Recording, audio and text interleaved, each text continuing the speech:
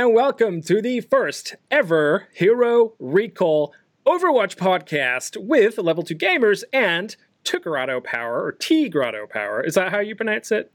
Tigrato Power. Tigrato Sorry, I did it with the Italian accent shit. Sorry. There's nothing wrong with that. That's how it is. And I am joined, of course, by the other half of Level 2 Gamers, which is Mr. Keegan Vi. Would you care to say hi to the lovely folks at home? It's weird hearing you say the other half, because whenever we stream, I always say the other half. So you're my other half, and it's weird being on this side. But hello, everybody. How y'all doing? I actually played Overwatch literally before we went live. I was playing Overwatch because Tom's like, "Hey, I need some help." I was like, "Hold on, I got to finish the match."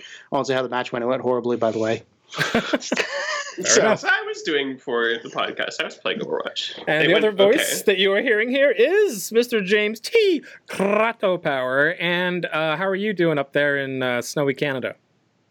It's freaking cold. Yeah. But apparently it's only going to be cold for like another week and then spring's going to start, so. Yeah, they told us that too. It hasn't changed a whole lot in St. Louis. It's basically been like snow, a little bit of sun, snow, a little bit of sun. And Dude, it got above freezing today, and I was like, ooh, this is warm. Yeah, it like melted some snow. I am Tom from Level 2 Gamers, of course. And so just to quickly fill you in, the first ever episode. So basically, this is an Overwatch podcast where we will be discussing, obviously, Overwatch, but more importantly, the news surrounding the game itself, news surrounding the professional esport of Overwatch. We're then going to talk a little bit about our own shit, too, because we do make guides and we do, like, fun, character things and stuff. So we're going to talk a little bit about that in our own personal play. And, of course, we're going to dig, like, a deep dive into either a hero or a map or a team or something. Starting out with the heroes, because those are the most obvious picks, and we're going to kind of go through those. But so that's kind of how it's going to run down time-wise. I don't know. We'll see how it goes. I haven't really thought about it too much. And we're just going to dig in. So you guys feeling good? You ready? Get started? Yep. All right. So what I want to talk about first, we're going to dig into the news for the game itself. That being said, there's been a lot of updates recently to Overwatch. And can anyone guess why there's been a lot of updates to Overwatch recently? What are they trying to get rid of, folks? I don't know. Mercy, no.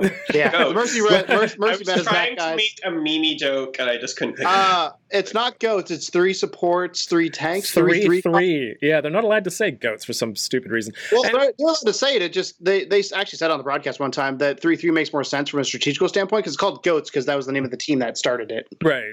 So I'd say 3-3 because 3-3 covers a lot of things versus goats. But the community knows it as goats. I think it's also more for like new people watching and stuff like that. They don't want to, overwhelm people with random terms. Someone told me that they Somebody asked what a C9 was after the Shanghai game, and I was like, Jesus. They said that GOAT stood for Go All Tanks. Go All Tanks and Support, or something like that. I remember what it was. It was that they thought that was what it was stood for. No, guys, goats is a whole other thing. But anyway, they're trying to get rid of goats. And in order to do that, they need to make some changes. So Papa Jeff got on his high horse and started throwing down some nerfs and buffs to people that he thought deserved it. So let's go over the patch. So the patch itself, and there's 2 patches actually. There's one from February 26th, and they sort of updated that today, actually on March 6th is when we're recording this. So the first one, we had the new introduction of a new character by the way of Baptiste. I know a lot of people are going to want to say Baptiste. That is not his name. That is not how you pronounce that, apparently. We had this whole drama with Brigitte. By now we should have figured it out, but even the casters didn't know how to say Brigitte's name in OWL. So there's no P. You don't pronounce the P. It's Baptiste. So anyway, I know that you guys haven't had a chance to play him yet. I have a little bit. What do you think from what you've seen so far on Baptiste? Let's go Keegan first. I think it's cool. So I've watched streamers play it. I watched a lot of Jane because he did a stream when he first came out, who's the coach for the Dallas Fuel, and I follow him on Twitch. And one of the things I loved was he was just trying stuff just to see what works because one of the skills with Baptiste is he has the invulnerability shield is the big thing. I think that's kind of gonna get in the way of things. The Immortality Field is the official name. That's it. Immortality Field. He has the regenerative burst, and then he has the biotic launcher. I'm reading it now. They're all bolded on my screen. And he has the amplification matrix and the exo boosts. But no, watching Jane play, my first impressions were this guy is super OP, which I feel like is the case every time a new character comes in. There's always that, like, how do they fit in? And Jane initially ran him with Bastion and an Ana. Jesus. And they just ran that on. I was watching Dorado, and they just steamrolled the team because they just kept bashing up and just putting the what is it, invulnerability shield or whatever the hell it's called, immortality field. Immortality field. That Even thing. though it is Basically what it does is it prevents people from dying. You can only get down to 40 HP. I mean, you think about that, that stops every ult. I think this is the only ability outside of a wall or a barrier that stops D.Va's ult. Like, you can all be inside of the middle of D.Va's ult. It can go off next to you and you're still alive. And that to me kind of is sort of broken. But I'm interested to kind of see more and more with him to kind of see how people implement him. Because initially the first week is just people fucking around and seeing what he can do. So I'm real curious. But my gut feeling was I'm going to play the shit out of him because I think he's cool the way he's designed, the way he functions, the way he plays the DPS with the combination of healing along with the mobility. But I think he's a little overpowered, and I think he's going to have some tweaks here and there like every new hero gets when they first get in the game. Cool. And James, what do you think?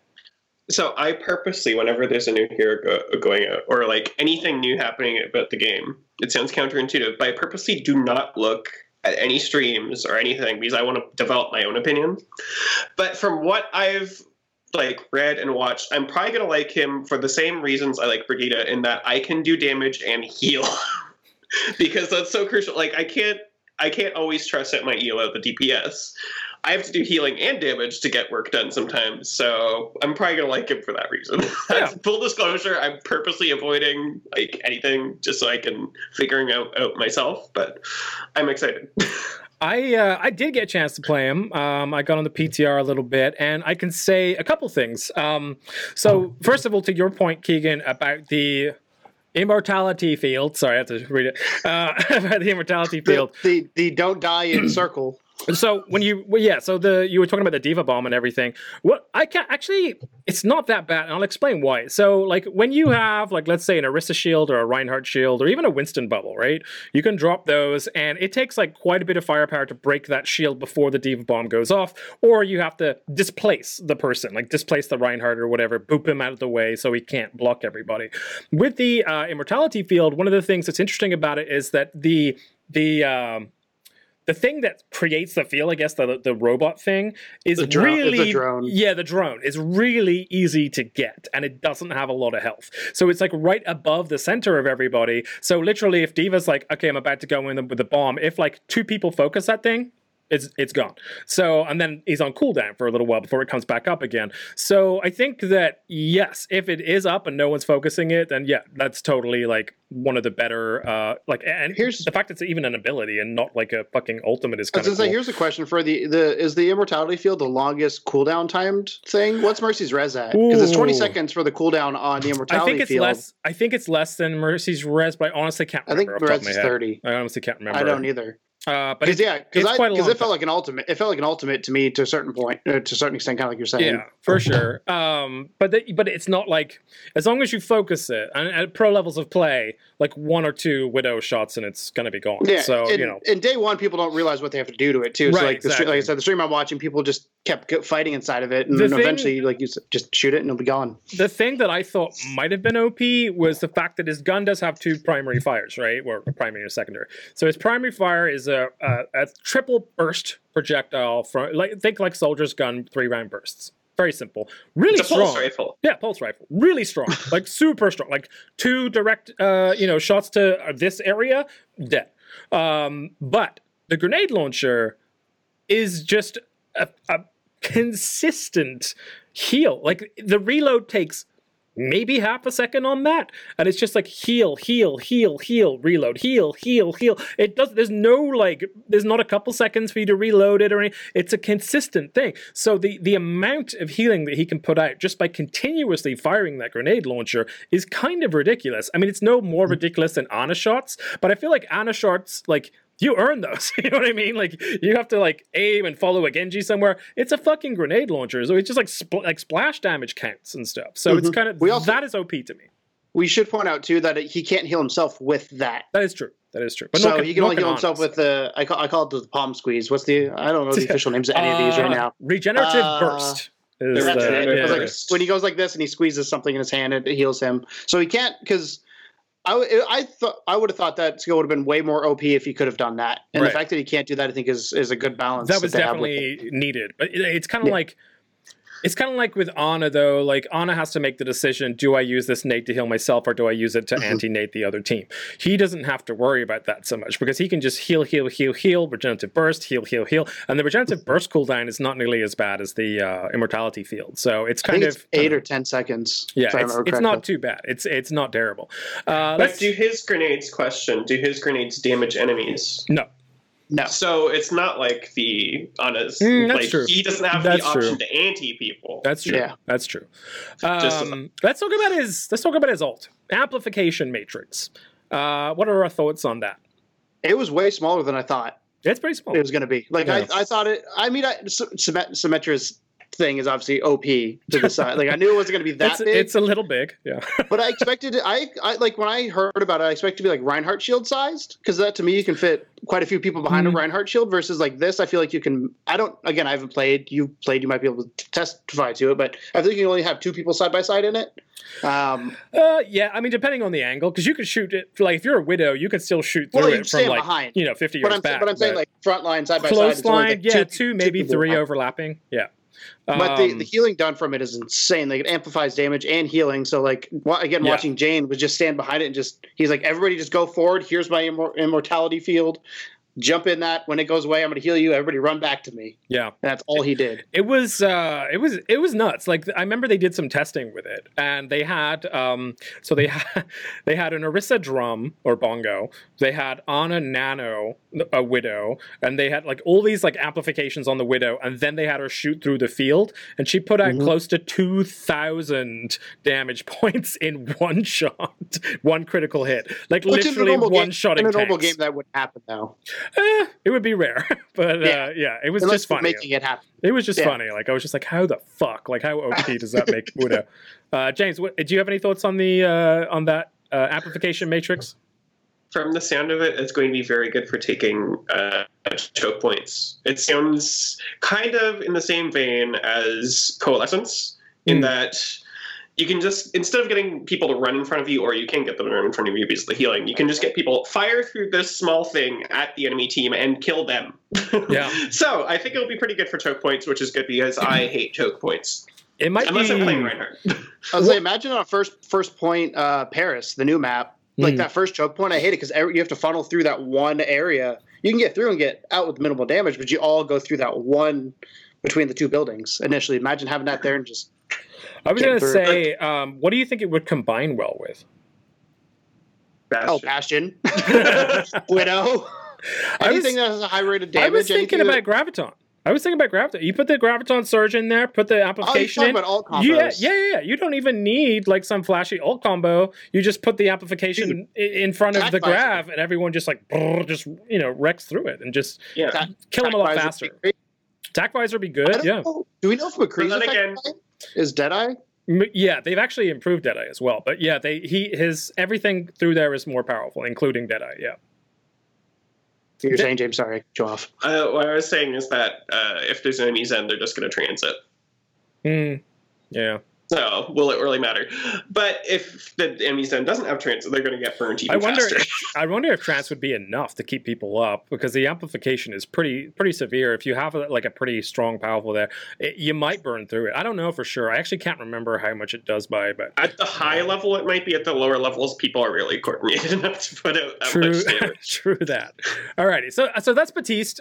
He just got a little bit of an update. They gave him like some more voice lines and skins and stuff like that on the PTR, but he should be coming to the general game soon. I'm excited to see what happens around him in the meta and see how that kind of goes. I'm going to play the crap out of him. As soon as he was announced and I saw his abilities, I was like, this is a character I'm going to want to play. Same kind of like with James with Brig. Like, as soon as Brig came out, I was like, granted, Brig was OP at the time, and I think that she's finally got a good balance. But like, had fun playing Brig versus other characters you play because you have to. Right. I feel like Batista's going to be a fun character to play. I think there is something to be said for his aim, though, too. Because you do have Yes. to have aim to play him well and do damage, you like saying James said. saying I don't have aim? I'm not saying... He's going to be, but it seems like he's going to be a bit like playing soldier, except you're not going to be firing constantly. It's going to be bursts. The other thing I really like that we didn't talk about is I can't remember what's his jump called? His the Exo Boost. Exo Boost. Like to get away from engagements. Like think the biggest issue with a lot of healers outside of like Lucio and potentially Moira is escapability. Like if you don't have anybody to Guardian Angel to, if you're Zenyatta, you're screwed. If you're Ana, you're screwed. Like his exosuit to get to the high ground or just gotta get out quickly is good, and I don't think it has a cooldown from what I saw. I think it's you just hold it and it goes up. And it doesn't, but let me explain. So it has a charge up time. Yeah, but you have to crouch to do it. Yeah. So you hold down on crouch, it goes like and then you can jump. So it literally makes like a weird noise. But because you're crouching, you're super vulnerable right before you let go. And it's not like you go like forward very far. It's kind of like Ash shooting at the floor with her whatever Coach the fuck gun. That is. Thank you.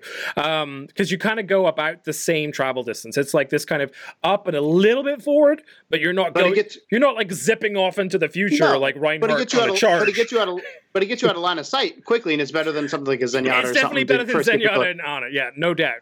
But it definitely like.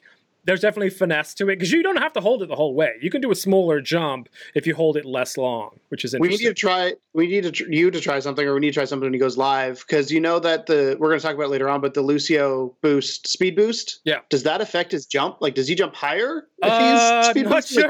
Like, Diva's bomb goes across the map now. Yeah, no, I'm not sure. Oh my god, that clip from Blase.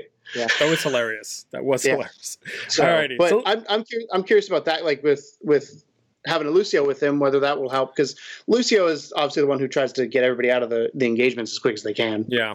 If shit goes down. I would love to see Batiste jump the whole map with a Lucio. I think that would be amazing. Okay, so they did some. I'm not going to go over every single update in the patch for time's sake, but also because it's not 3 that pages. Important. There's a lot. There's a lot going on. They did do a little bit of changes to some armor stuff. Some beam type damage is now reduced by 20% when hitting armor, and damage over time effects are no longer mitigated by armor, which is good for the Ashes of the world. Knockback distance is now more consistent. Heroes that are flying can now be knocked back and slowed, which means that now Lucio's boops apply to D.Va, and apparently so does his speed amp as well, as we just kind of pointed out. So I thought that was kind of cool. Alrighty, so they nerfed Ana. They nerfed the nano boost from 300 down to 250. Thoughts? Mm-hmm.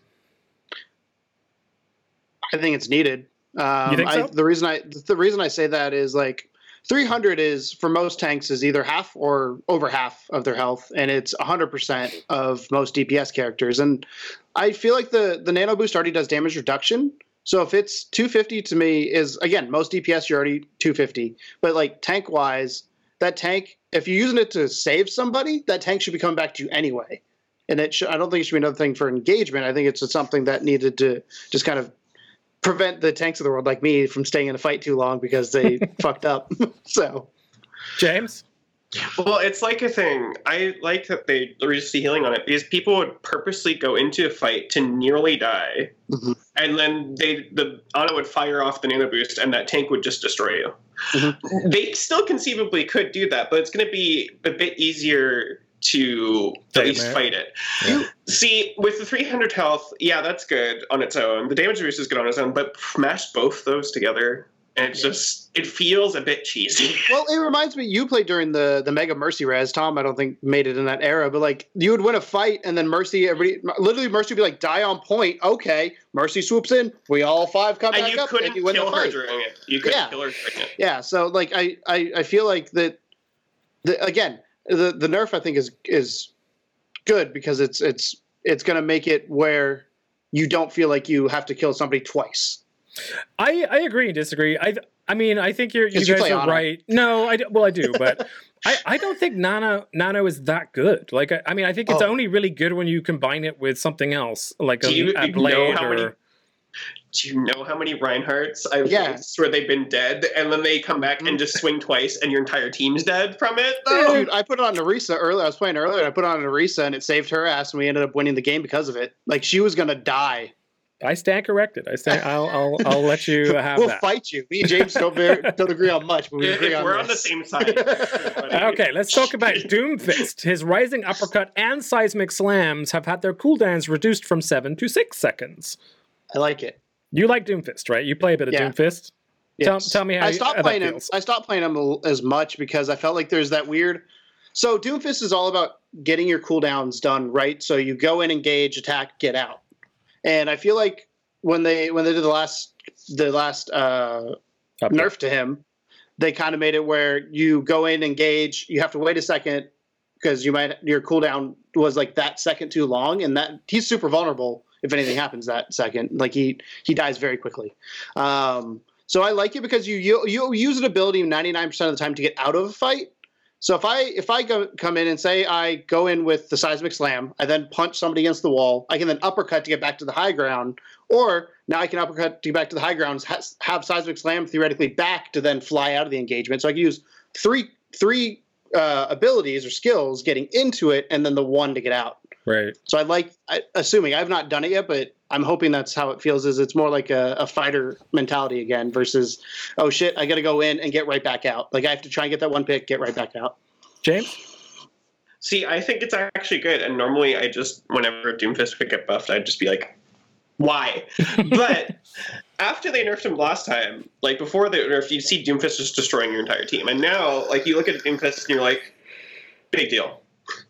So it's good to have a character like Balance where it's like you kind of have to be afraid of them, but not like, oh shit, they're going to do this cheese and we're going to die. I actually fully agree with that point. Yeah, so I'm kind of in exactly the same boat. I remember when he was buffed beyond like normal, reasonable amounts. It was so much fun. That's when I learned to play him. It was pretty bad. And then they nerfed him, and I almost felt bad for the guy, or for Doomfist mains anyway. And I was like, you know what? Now he's just like doesn't do a whole lot. So I think you're right. I think this is like the nice balance where the good Doomfists will still be able to do their thing, but the bad Doomfists are still going to have to practice more. Which I think is where you need it to be. I'm glad they didn't touch his ult because I think his ult's in a good place too. Because they did a mitigation on the circle where he doesn't do as much damage and there's more fall off as you go outside the main circle area. And I like the fact that they did not touch that because I think that's in a good spot where if you hit your point of impact, you're going to get them. If you don't, you don't. Then you got to get out. So I think this is going to make Doomfist way more viable, assuming Goats is officially dead.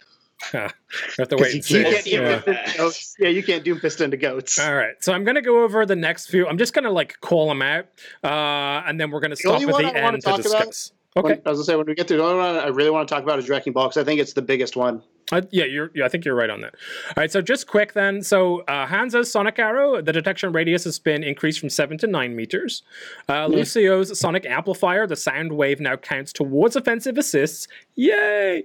McCree, Fan the Hammer, damage reduced from 55 to 50. And the Deadeye, damage per second increased from 275 to 550 after locking onto targets for 2.5 seconds. So here's a question. Hold on. Here's a question about lock-on. Is lock-on when the skull shows up? So is it 2.5 seconds after the skull, or is it 2.5 seconds after you... If you hold the skull on them for 2.5 seconds, you're getting 550 out of that bullet. Yeah. Cool. May, Endothermic Blaster, primary fire damage increased from 2.25 to 2.75. Ice Wall health reduced from 500 to 400. Moira, Biotic Grasp, heal over time duration increased from 3 to 4 seconds. Total healing increased from 50 to 65. Orissa's Fusion Driver, movement speed penalty while firing reduced from 50% to 30%. Pharah Rocket Launcher, minimum explosion damage increased from 16.25 to 20. Soldier 76, Pulse Rifle damage increased from 19 to 20. The sprint delay before you can fire after the weapon, fire the weapon after sprint, is reduced from 0.5 to 0.3 seconds. And Tactical Visor can now target Riptire and Immortality Field. I didn't know that. Those are important. Sombra Hack. Cooldown is reduced by half when hacking a health pack. And Torbjorn, base health increased from by 50 armor, 250 maximum health. That makes James very sad. Overload, armor gain reduced from 150 to 100. That makes James very happy. Widowmaker, Infrasight now reveals enemy health bars, and it is cancelled on death. And lastly, as you pointed out earlier, Wrecking Ball's Adaptive Shield no longer cancels roll mode. This is huge. So let's talk about Wrecking Ball here. Yeah, because I know you're a big Hammond fan, so go ahead. Dude, I love the hamster. that's a weird sentence to say, but no. So the way you do an engagement as Wrecking Ball is a lot of times you'll swing in, you'll pile drive, you'll shoot, or you'll swing in, you'll pile drive, you'll roll back, hit, in my case on PS4, hit R1, get your shield up, shoot, and then roll out. The fact that you can if you go in, you do your damage, and then you roll out and hit R1 as you're rolling out, you have those shields up. Two things happen. One, no character gets ult charge from Hammond's adaptive shield, so it's going to be awesome if you're in the middle of fire to pull it off right then, and then you're getting ult charge, but none of them are for shooting you. And two, survivability. Like, you can stay in engagements a little bit longer, assuming there's no CC and all that kind of stuff, because he gets CC to death when he drops in. But I think like this is a fundamental change to how he's going to be played with how he initiates engagements, and I feel like he's going to stay in fights just a little bit longer, potentially finish off kills. For me personally, I feel like a lot of time I'll get out of there with maybe like 2 or 3 shots left to be able to kill a target if I haven't killed him already. And it's just like, I want to shoot him, but I know I got to get out because I'm going to die because somebody's shot on the way out. So the fact that I can either engage that mobility or that shield while I'm rolling out, or engage it while I'm in the engagement itself and they don't get ult charge and I do. So I'm excited to try this one. I think Hammond's not been in a great place for a while, honestly. I feel like he's too, me and you were talking about this the other day, James. He's kind of too super hyper specific for a lot of maps. It's like there's certain maps you go, oh yeah, this would be okay for Hammond, but most of the time you're like, that wasn't a great choice. But I think now, if you're it's kind of like Doomfist. Like, if you're good with him, you're going to be really good with him now. Like, what is it? Is it Ameng? What's the dude from Chengdu Hunters? I don't know, but who just lives and breathes. Yeatle is the #1 streamer that is insane on him, and he's so much fun to watch. So from the Chengdu Hunters, I think it's Ameng is their main tank, who just Hammond. Like refuses to play anyone else except for Hammond, regardless of meta. He's like, no, I want to play the Rolly Hammond boy. So you're saying I should watch him in a command center on Overwatch League? Yes, you would enjoy him very much. He's really good too, really good. It almost like stands against like regular Go Comp. Yeah, it's almost like his job or something, right? It's like he gets paid to do it. But yeah, what do you think about Hammond's changes, James? See, I'm in the same boat as you, Tom, where it's like you'd see Hammond and you're like, okay, great, we're gonna lose on your team. You'd see Hammond like, what's he gonna do? Unless it was like Nepal Shrine where he can spin around the thing, or if it's at the like you're trying to stall a point and he's spinning around. That was pretty much at a lot of Elos, all he could do. Pretty much all he could do was just stall out points, and that's all people would use him for. But now he actually might be viable as an off tank sometimes, not a shield tank. Yeah, I still don't think he should be considered a main tank. A lot of people consider him a main tank. I think that. No. He's in a weird kind of like a hybrid, half main tank, half off tank place. He can't protect. But regardless, he's going to be useful. You know what I mean? Like, that's one thing I feel about a main tank is like you should be able to protect other people with an ability, and I don't think Hammond has that. He can protect himself now, even better now, but like. His shields don't do anything for anyone else aside from himself. So I think that puts him in off-tank territory, to me anyway. Imagine him in a DPS heavy comp where he doesn't need to protect people as much. That's true. He could be more useful in one of those now. Yeah. Just bang people up and let a Widow headshot him. As I say, Disruptor. He goes in and just fucks shit up. I love rolling in. Like, one of my favorite points to run him on is I can never remember. I want to say it's Legion. Is it not Gardens? It's the one with the big room. Control Center. No, it's not. It's the one with the big room outside in the market. Is it Market? Night Market. No, Gardens is the one you're thinking of with the big room outside. Yeah. Is it? No, okay. It's not. With the thing in the middle that you swing around? No, not Pagoda. Not the thing in the No, you're right. the other one. So what I do a lot of times is I'll come out on the backside because everybody goes through. 99% of the time when I fight somebody, they come through that backside on the initial go point. I'll come through, get my grapple hook ready to go, and just swing through and just knock them off. And I've gotten like 3 or 4 kills, like environmental kills at a time from doing that. And it's a great Hammond point. You just swing through there. And then what's really cool is his pile drive. So if you get booped off like Lucio, you can grab the side, swing up, and you pile drive and land back on the ground. So it's like that's one of my favorite maps. And I, like you guys said, I feel he's very map specific. There's maps I will probably never play Hammond on unless I'm just kind of messing around with them. One that comes to mind would be like, I guess I do play him a little bit on Anubis, but even then, like it's only first point, second point, not as much because you have stuff to grapple to, but getting away is a bit tricky there. Yeah. So I'm hoping viability wise, this makes him last a little bit longer. Anything else that stood out as far as the other guys that we mentioned there? Sombra. Okay, Yeah. let's talk about Torbjorn thing. Sombra first, Keegan, and then Torbjorn after. Go ahead. I hated playing Sombra, having to wait there till my thing was back to be able to hack somebody else. Like it's a quality of life thing more than anything else. Like I feel like hacking a health pack should not be affected the same as hacking a human or hacking a player. That's fair. Because the health pack, a lot of times, 99% of the time it's in a safe area that I translocate it back to. Versus when I'm hacking a human, I'm in a more dangerous area, and I have more reward for that risk. Versus a health pack is less risky. I shouldn't have to wait to then go back in to engage with the team. What would be the cooldown on hacking the planet? Captain Planet. Okay. And Torbjorn. Let's talk about Torbjorn. I want to talk about the Sombra thing. Oh, first. sure. Go ahead. I have an opinion on it. As I think it's really good because previously, because of the cooldown being the same for hacking a person or a health pack, previously, if you were in a fight, you'd only hack the health pack before the fight, and then there'd be no point other than that. Now, there might actually be a point. You might actually do some damage on someone, hack the health pack, and kind of wait there for them to go for it and hack them again. You actually have incentive to hack health packs during the fight to help your team or to hinder the enemy team now. So it gives Sombra just a little bit more utility. It's not like a huge change, but it's quality of life. A little bit of extra viability. Yeah. Not that she's not viable. I mean, she's pretty entrenched in the meta right now, actually, which I think is an interesting side point, but we'll get into that later. And then Torbjorn, then. What's your thoughts on Torbjorn? My thought about the Torbjorn thing is that the extra armor, yeah, that's kind of annoying, but he's going to be able to not use that get out of jail free card overload as powerfully anymore. And that was my big problem for Torbjorn is he'd get him solo, and then he'd just pop overload and run away. Yeah. And he'd survive, and he could do that as many times as he wanted almost. Like a tiny little demon gnome that he is. Bertrand's going to be upset about that one. But as long as you get that base armor down, he's not going to be able to do that as effectively anymore. Like he's still going to be able to do it, just if you focus him more. It's going to be easier to take him down. What did you guys think about the Widowmaker one that reveals enemy health bars and cancelled on death? That's a good balance. Didn't it already revealed locations, not health bars? Before. Yeah, so now you can see who's low, kind of like Sombra's passive. You can see who's low. I think it makes it more powerful for sure.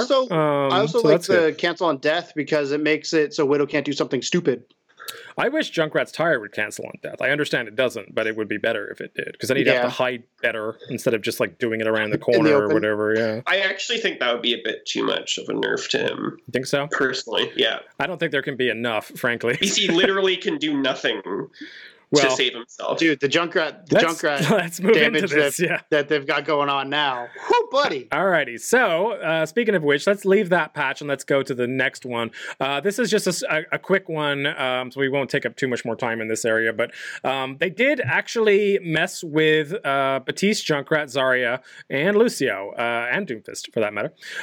So, with Batiste, this biotic launcher, this is just fresh today, can now be stopped from automatically reloading by switching the automatic reload option to off. This option defaults to on, which is weird sort of thing. I'm not even sure why that was a problem.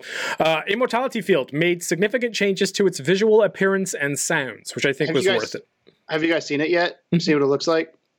I've been avoiding everything about it, remember? It looks like, picture like going to a concert and just having one of those things in the middle of the arena, just light beam shooting out of it. It's like in a dance club now. You can't miss it. Is it? I don't like that you can't kind of, but you can't see the edge. You can't see the edge as well. I don't think so. I think it's gonna be harder for people that are outside on your team to know where to be to get into it. Versus before, it was literally a cylinder. Yeah. So I'm curious to kind of see how that is gonna change how much people can survive just knowing where the order is. So for Junkrat, frag launcher impact damage changed from 60 to 50, and the rip tire cost increased by 10%. Since the recent increase to frag launcher's damage output, Junkrat has been building his ultimate too quickly. We're increasing the cost of his ultimate to balance this change with his increased damage dealing capabilities. So they're bringing him back a little bit, because he was super OP there for a minute. He still kind of is. But they are reining it in a little bit, which I thought was an interesting sort of change to it. I always thought Riptire was way too fast to build to any like half decent Junkrat. If you watch Overwatch League or whatever, like those guys would build their tire in less than 30 seconds in some games. It was ridiculous. So there's that. I had a game last night where I built 3 tires in one fight, and that was before this. Sounds Zarya. like me playing Break. Zarya, particle cannon. Alternative fire's explosion radius changed to 2 meters regardless of energy levels. Because that used to be like it would go from 1 to 2 meters depending on her energy levels. Now it's 2 meters regardless, which I think is a small but relevant fix. And then the Doomfist ones, these are actually bug fixes, so more so than nuffs or burfs. Buffs or nerfs. Doomfist fixed a bug that caused Doomfist to not lose his upward jumping movement when using Rocket Punch while in the air, and fixed a bug that caused Doomfist to not move while using Rocket Punch if he was recently knocked back, which is whatever. Here's the special important one, guys. Lucio fixed a bug where Lucio's wall jump speed was lower than expected. Yes. That was a bug? They nerfed him too hard, man. They took all the fun out of him. He was slow as shit. So yeah, they rolled that back a little bit and made him. Can we also talk about the bug fix for the immortality shield under the payload? Because I saw a couple people that just tossed it under the payload. So yeah, I was like, that's got to be broken. You could stick the immortality field under a payload, and then no one could shoot it. They did fix that as well. That's a valid point. Thank you for that.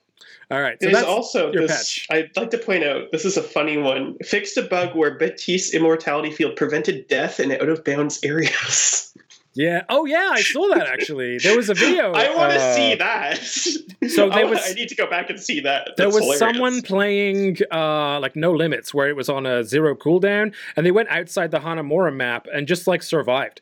Because they just went from immortality field to immortality field, and they were just wandering around in the wilderness. It was fucking insane.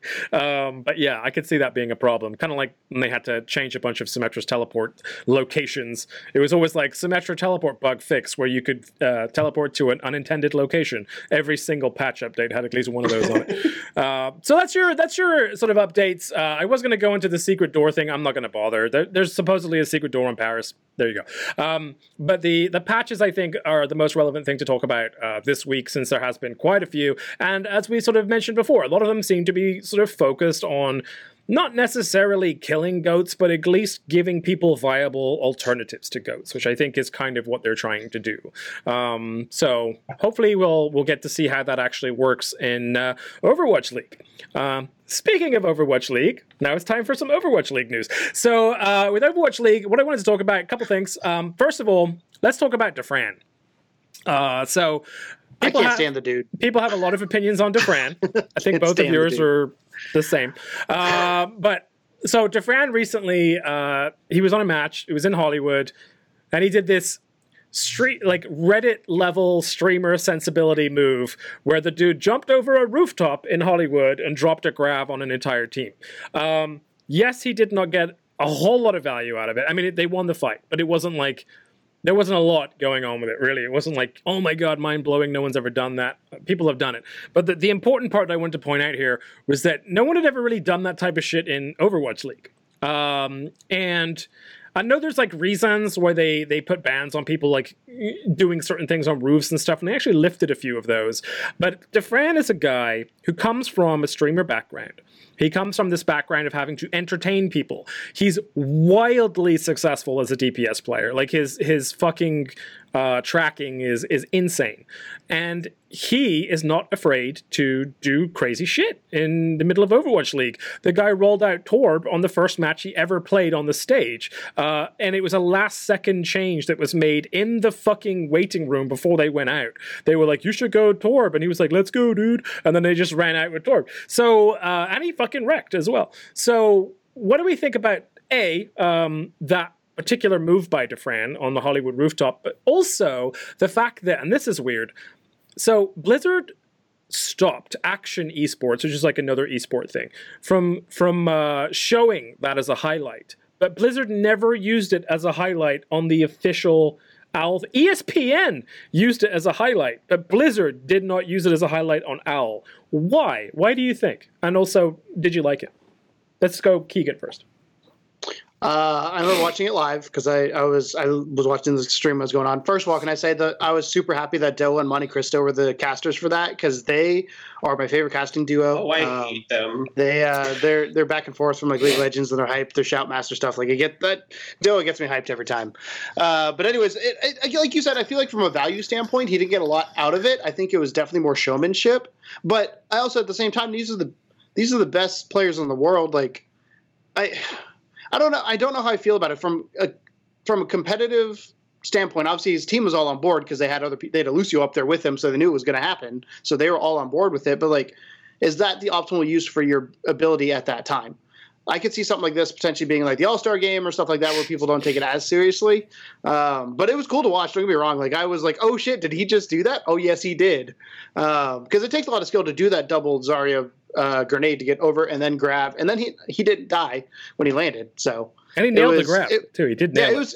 It was cool to watch. Again, from like a gameplay perspective, I'm like, it didn't really do much. It did let them push the cart through that first point a little bit easier, I guess, once the gates opened. But I don't know. I enjoyed watching it, but from gameplay standpoint, I didn't really do much for the match. It was like a 360 dunk in a basketball game. It all counts as 2 points. Well put, James. So my thoughts are somewhat similar, but I have a bit more to add to it. Firstly, I'd like to point out that graph was nuts. It was really cool. Didn't get much done. But here we go. How much time did it take them to set that up? Half their team, like I watched the clip, half their team was still standing in the choke. They could have easily gotten picked during that, and then it would have been meaningless anyway. They all had to go up that lift. That takes time. It wasn't even something where it's like, we have to get the cart like 1 meter and we win. It wasn't even that situation. It was on their first push. The other team hadn't even done their attack yet. It just seems like you could have done the same thing with just a normal grav. Like, why go through all that trouble? Like, it was so high risk, high reward, and they got like 1 kill off the grav, which in this meta is huge. But when you get a grav, you want it to be like a team kill. You want it to be a surefire thing. I just think it wasn't that. It was showy. It was really cool to watch. Didn't really do much. So you guys are kind of on the same boat. I feel like it was more of a time investment than it needed to be. You could have just gone up to them and slapped it on the ground and done the same thing, basically. But do you think, so to counter it a little bit then, to play devil's advocate, because honestly, I don't have a horse in the race of Dafran. I think he's a good player, but I don't give a shit about Atlanta Reign. No offense to Atlanta Reign fans. They're not my team. But like, so to me, this echoes a lot of basketball stuff, right? It echoes like how basketball was all about mechanics, team play, passing. That was the original like NBA. And then you have guys that come into the fold like Larry Bird or MJ, just those kind of players that are so good, they kind of feel like they can fuck around a little bit, right? Vince Carter is the dunk master. Like he took dunking to a whole nother level in the NBA. Right. And you have like just these players that stand out, not necessarily like they're still team players. Like Dafran is not a team player. He plays with a team great, and no one thought he was going to. But do you think that there's a certain level of showmanship that is just worth the fact that the only thing you get out of it is the fact it's fun to watch? It's a competition. True. Yeah, that's what I'm going to say. It's a competition. At the end of the day, these people are fighting for Overwatch League glory. They're not fighting for who looked the best. It's not a fashion show. Personal opinion. People are going to hate me in the comments for that, I'm sure. But personal opinion, it's a competition. Do you see NYXL trying crazy stuff like that? No, they're sticking to their plans. They're adapting where they need to. It's not always super showy, but it's always super tight. You do what it takes to win, and if you want to do what it takes to entertain, you entertain people on the live stream. That's what you think? Yeah. The entertainment for Overwatch League is watching the best players in the world play the game and see the crazy headshots. Like, to me, I get more excited when Carpe fucking pops like 4 heads in a row than anything else, because that is nuts. Because there's very few people in the world that could do that at that consistently. Level. Yeah. Consistently. And it's just like, okay, that's cool. Versus like this to me felt like a meme moment. And I also want to point out, like, because I didn't really answer the second question of what I think about Blizzard not letting them show it, is I feel like Blizzard, if you guys have noticed this year, have you guys noticed on introductions they don't do the crazy intros anymore? Yeah. I wonder if Blizzard had a say in that, because I feel like it's turning into more professional. in the sense of like you can't have as much fun. Like that's why I love basketball and stuff like that. It's like, yeah, let LeBron James do the baby powder because that's LeBron James. Here's the thing about that. I did say, yeah, it's a competition. It still needs to be a bit fun. They need to balance that, I find. Competition starts when the game starts. Anything beforehand, you should have a lot of fun. Which is why it's a point we're going to get to later, but the players kind of being showy after they get kills. I'm actually kind of okay with that, depending. There's a whole bunch of stuff. We'll get to it later. But it's weird. They still have a bit of fun. Like when Philadelphia Fusion walked out for the first match, Gritty walked in ahead of them, and that was pretty cool. So they're still doing some of those things. But Dallas Fuel hasn't done anything this year. And they were the ones last year known for it. Yeah, but Dallas Fuels is a very different team now. I wonder if Jane had a say in that. I wonder if Jane was like, you guys need to cut the shit and just start playing better, or like where that kind of came from. Because they did do a little bit of a flipping attitude. It also might be personalities. Like James said, that roster is basically a whole new roster. Yeah, you don't have Taimu, you don't have Seagull, which I'm sure I know Taimu's a big jokester. So. So one thing I did want to add there, just to back up Dafran a little bit. Like I said, no horse in this race, but I want to back him up a little bit. He currently, at the time of that I wrote these notes anyway, has the most final blows per 10 minutes in the entire league, at 8.5 final blows per 10 minutes. He does 10,857 damage per 10 minutes, which is rank 9 in the league, but his actual final blows is number 1 in the league currently. So he only does 35.29 healing though, man. Yeah, he doesn't play a whole lot of healers, but but it's kind of interesting to me. Like, we talk about how that was like a showy thing, but it's not like he does that shit all the time. Like, he broke that one out as kind of like a fun thing to do, but like when he's just playing to play, the dude has the most final blows in the entire league, and you can't be mad at that. Like, he is a phenomenal player. And I think that a lot of where Atlanta Reigns fans come from, let's be honest, like most Atlanta Reigns fans are just fucking Dafran fans, and maybe Dogman too, because they're both, from that streamer culture. That's how I chose the Fusion. To follow the Fusion was based on the roster. Right. But because there's no team in St. Louis. There's kind of this interesting cross of streamer culture and Overwatch culture now, where it almost seems like it's like they're actually looking at streamers more seriously, because it felt like for a while there they weren't really necessarily looking at these top streamers and being like, oh, we should get them on an Overwatch team. They kind of just assumed they were going to be ladder players, and they would pick people that were like actually playing competitively in contenders and trials and things like that. But I feel like now, especially since Dafran and Dogman, they're just kind of like they're looking Jeffrey's at that. Doing contenders. Yeah, and I think a lot of it as well is a concern, because Dafran had a bit of drama around him when he started XQC. He's been there and back and there and back, and he's all over the damn place. But I think it's kind of interesting that they have this this more openness now, and I guess it was with the expanded rosters. They just needed to fill them, but it's kind of interesting that they started picking these guys up. Speaking of, let's say showmanship, the other thing I wanted to talk about as far as the professional level Overwatch is, I want to say trash talking. So let's go with that.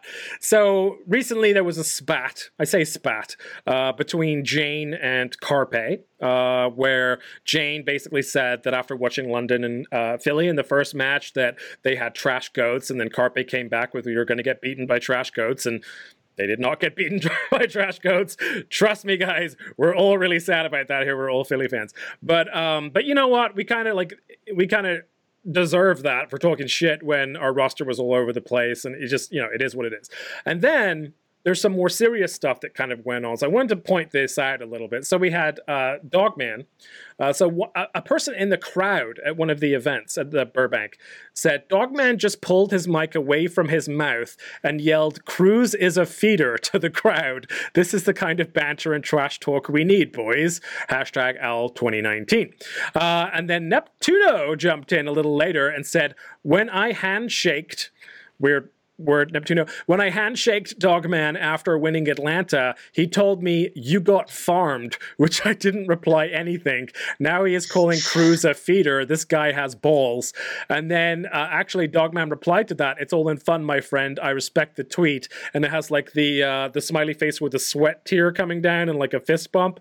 And Neptuno says, "I respect your balls."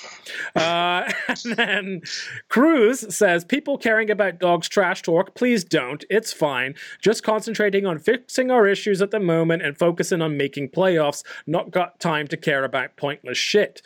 He then went on to say, "I can't believe I have to clarify this. I think trash talking is fine," laugh my ass off, "and what Dogman did is 100% fine. It makes the games more spicy. Always better to do it before the game, though. Everyone can trash talk when you've already won/winning. It's okay, friend. We both meet up at the playoffs. Okay." And finally, Dogman put a hat on the whole thing by saying, "I will say on the matter of trash talking, I only do it in sport. I think more people should do it, and by all means trash talk me when I get wrecked. It's all so much fun, to be honest. Owl is like a dream come true." So what are our thoughts on that? Let's go James first this time. Okay, so I actually have an interesting viewpoint on it. Firstly, I think it's kind of douchey. I'm not going to lie. It is kind of douchey to trash talk. But that being said, if you're not insulting the person, like being racist or homophobic or doing whatever, it's psychological warfare, which is fair game. If someone actually has their game affected by that, by psychological warfare, then they should really get that sorted. That's on them. So it's this kind of balance thing where I think if you feel like the need to do it, I think you kind of need to realign your priorities a bit. But also, I mean, even when I'm playing Overwatch, I spam voice lines when I get a big play. Like, everyone does it. It's a thing. It's a thing in the culture. And if you can't deal with it if you can't deal with it when it's not like someone actually insulting you, like saying racist stuff or homophobic stuff or what have you, like, what's your thing? If it's racist and homophobic, yeah, absolutely, it shouldn't be happening. But if it's like this, big deal. Like, if you can't deal with that, you shouldn't be in Overwatch League, probably. Alrighty. Keegan? I'm very similar to James on this sense. I played sports growing up. One of my favorite players in the NBA, and I'm sure Tom's familiar with him, is Kevin Garnett. Kevin Garnett is known for epic trash talk. Kind of like James, though. Minnesota Timberwolves, is that right? And Boston Celtics. Hey, he won a championship with Boston Celtics. I knew something. But as long as like James said, as long as you're not being offensive about it and it's like game based, I have no issue with that because it's part of the game. Like James said, if you get in somebody's head, you're doing your job. Like that's why I used to trash talk on the basketball court, or I trash talk like playing soccer. Is you're getting in that person's head. Like, it's just what you do. And I have no issue with it as long as it doesn't cross those certain lines I think if they do, Overwatch League will step in and say, hey, don't do this. XQC last year. Yeah. I think the only concern I have with this is the fact that he did it to the crowd. Because usually trash talks between the players, and the fact that he yelled it to the crowd, I think is kind of disrespectful. Again, it's kind of, if you do it on Twitter, though, is that they're still shouting to the crowd. But if you say it to each other, if you do it in game, whatever, like, fine. I personally have the issue of trying to get that mob mentality on him of like, then he feels like shit. Because what was it, Cruz? Feels like shit already because he's not playing well. Or right. I assume he's not playing well because he's told he was a feeder. So things like that. So I don't have an issue with it per se, as long as it doesn't cross those certain lines. I think it's actually a lot of fun. I think it will get people hyped up. One of my favorite NBA, again, basketball moments, Spike Lee, Reggie Miller. Best interaction ever was during that series where Spike Lee would make fun of Reggie Miller. Reggie Miller came back, hit a bunch of big shots, and then went up and gave Spike Lee the choke. That gift. So that I love that because it was like that's them going back and forth, and he's like, and they both took it great. They both understood what it was. And it's not anything personal. It's just like, hey, you're giving me shit. Watch this. I'm going to one up you. And I think that's what sports is trying to one up the next person. So a couple things to bring to mind here. One is that on a basketball field, court. Thank you. Spud the English guy. So on a basketball court, you're next to the person, right? So you can trash talk directly to their face, which I think is different in this case because, like you pointed out, I mean, I know they can't hear each other. So, like, and they're across the stage, right? Yeah. I mean, maybe if they left the text chat up, which I think would be hilarious, actually, but they can't physically do that. So, to an extent, I can see that. Yeah, like. I mean, at least he did say it to his face after the game. It wasn't like he was hiding it. He's saying you were being, if anything, it's kind of like constructive criticism, right? But yelling at the crowd, I think, is a little meh. I mean, it's kind of cool to get him pumped up a little bit, but you don't have to necessarily, like, shit talk someone else. I have weird feelings about it. I don't like trash talking in any game. So that's a personal thing. It's an English thing, I think.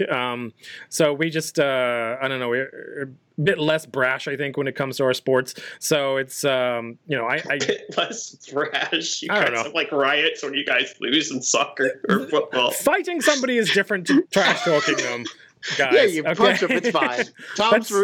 They should just duke it out at the end of the game. That's real words, with your I fists. really like the Jane Carpe situation. I think is a perfect example of trash talk done right, where Jane was like, At the end, trash she goes, kind of Carpe's like, apologized. watch it. And then if Carpe, I guarantee if they had won, Carpe would have said something. They Yeah. didn't. Jane actually didn't say anything until somebody brought it up again. They brought 'Cause he him brought on it up on- stage. They brought Jane on well, stage. that's what I'm saying. He Um, wasn't. But he did apologize. Why didn't he apologize? I should take that back. Jane doesn't apologize. What he did was he basically said, Carpe, I think you're an amazing player with an amazing future. And he kind of gave him all these compliments. And he was like, I look forward to our next thing. And like that to me is like, okay, that's like the perfect They end. respect And I each would have other. been mad at Jane if he didn't do that. I'll be honest. Because I like Jane a lot. I would have been mad if he didn't do that. But I think he handled it like a gentleman, and it did make it spicier. Like, I felt stake in that match, and as a Philly fan, that kind of sucked, I definitely was paying more attention to it than I perhaps would have done. So that's interesting. Now, here's a case of where I wonder whether it went too far. So Nico teabagged or tactical crouched Aim God, his ex-Boston dude, and even hits him with a Boston spray afterwards, and then proceeded to kick the spray with his big Zenyatta clawfoot afterwards. So is that too far, or is that still in the realms of like good humor? The question I have there is, did he do it because of the player, or did he do it because of the team? I don't know. I don't know Because what if he his did because of the personal team, thoughts because were. Yeah. Boston has some issues right now, I think, internally from a management standpoint, not necessarily player standpoint, but for the management. Like, look at what happened with Fusions. Look at kind of how the turnovers happened there with a few players. I mean, let's not forget about the Dreamcasper situation in season 1. That was Good that old was not, Dreamcasper. That was his fault. That was Dreamcaster's fault, not necessarily management's fault. But the management, I don't think ever really said anything about it, as far as I remember. Outside of like, oops. Just kind of politely kicked him to the curb. Yeah, exactly. Kind of like shoved him aside like that. It didn't happen. So if it's directed at his old team, I think it's a different thing than if it's directed at Aim God. I don't know the context behind it. I saw the clip of him doing it. I don't know what the context of it is outside of him just killing him. If there's something else, like they'd been go back and forth a little bit. They had been doing it. Well, Nico had been doing it consistently for the whole match, but there was one particularly bad one where he like did it with the spray and everything as well. So I don't know if it was like you said, if it was bad blood between Aim God and Neko or Nico, however the fuck you pronounce that dude's name. Neko. But I don't know if it was a bad blood thing or whether it was just like you said, like a fuck Boston thing, because a lot of ex-Boston players, have been playing Boston, Shanghai Dragons, and, wrecked them and then probably felt pretty good about it, right? So I don't know if it's just kind of like, fuck you for letting me go, or whether it's you took my spot because I'm Zen and you're Zen, or whatever it was. But it just it felt weird to me. James, what's your take? And, okay, so here's the thing. Boston's my number 2 team this season. So this will make the next thing I say pretty interesting. I think it's fine. I think it was totally fine. It gives Boston motivation. Hey, our old person beat us and totally freaking embarrassed us. Let's go get him next time. Let's fix our stuff and work together. And when Boston's working together, they work really well. I think Fusions is amazing.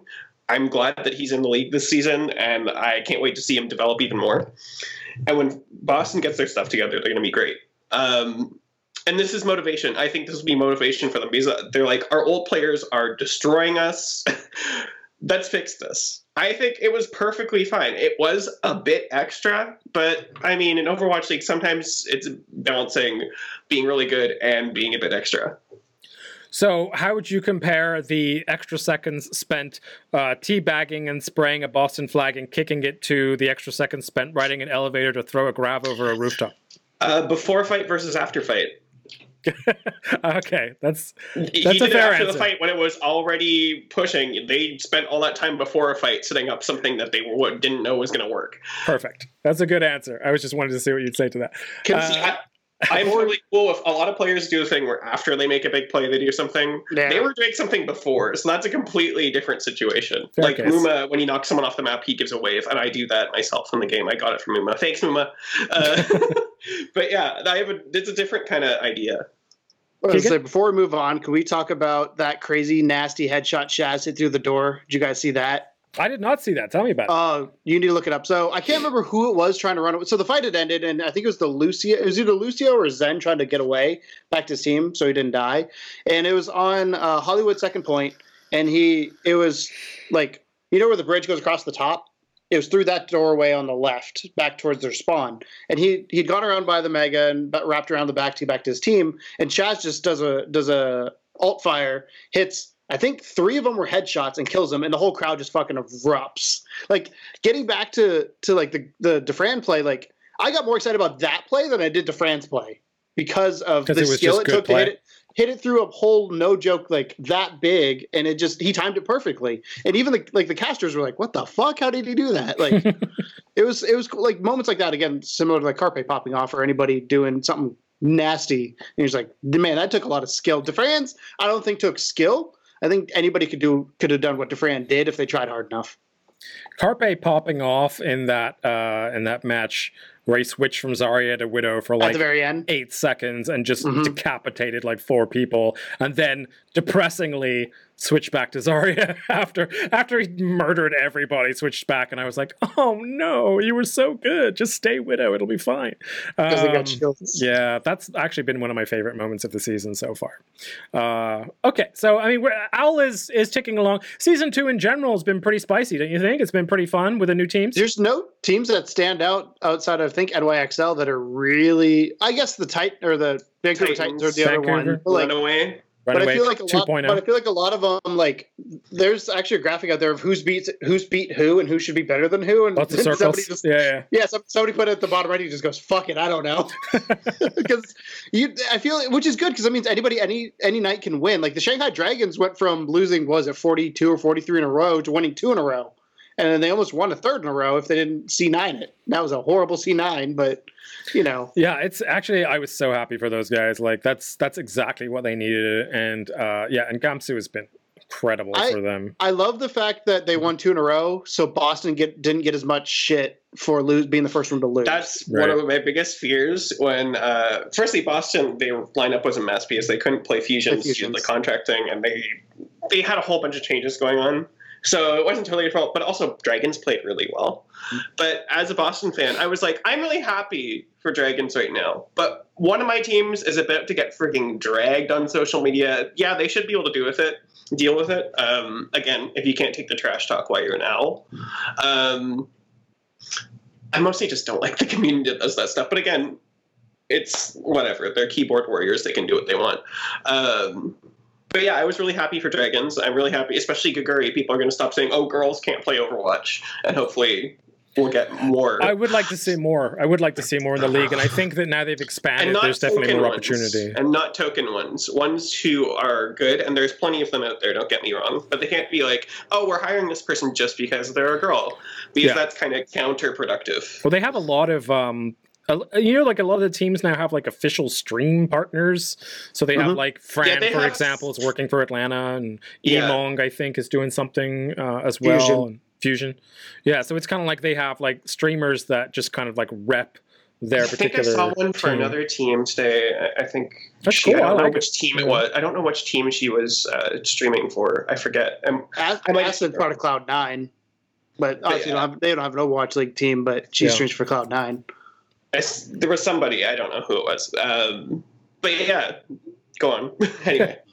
So yeah, I mean, just boiling it down, I think that season 2 has been pretty successful so far. I know that Blizzard let a lot of people go before season 2. People were kind of concerned about there being. I will say there has been a lot of pauses. I don't know if you've noticed that, but I feel like almost every other game, there's like a big pause for a while. And they some of the people, there was actually like a guy on Reddit, I think, who worked for Blizzard, and then he posted saying, "Hey, ask me whatever you want about like leaving Blizzard and having worked directly in OWL." And his like the main thing when people said to him like, "What do you think is going to happen now that everyone's been fired?" is he goes, "I think you're going to see a lot more technical issues. I think you're going to see a lot more pauses, a lot more kind of dragging it out." And I know that people haven't been happy with the caster's desk, the way they handle like halftime and stuff now. That's kind of a joke. Dumb. But I mean, aside from a couple like nitpicky things like that, I think they're doing really well with the new expansion teams. I think they put a lot of life into the league, which is good. I do like the two. I can't remember their names. The two new casters that came up from Contenders. I was upset they didn't bring Johnny, aka Reinforce, back because I'm a big Reinforce fan. He still works for OWL. Yeah, he just does other stuff. He's just not on the same capacity. Yeah. It's but those two new casters, because I watch a lot of Contenders, and it's always cool to have those familiar voices come in. I'm kind of surprised ZP hasn't done it. Who is another one that does? Apparently, that's something that looks like it's going to happen at some point. ZP and also Lemon Kiwi, I think they're doing a lot more stuff this year. I can't stand her. She does stuff with Jane, and I can't stand her. The funny thing about the two new casters is like I'm listening to them like, is this Monty and Doa? I'm like, no. Their voices are very similar, except they're less douchey than Monty. I think Monty's a bit of a dick, personally. I love Doa. I think he's a Doa. Doa I'm okay with. Monty, I think, is a bit.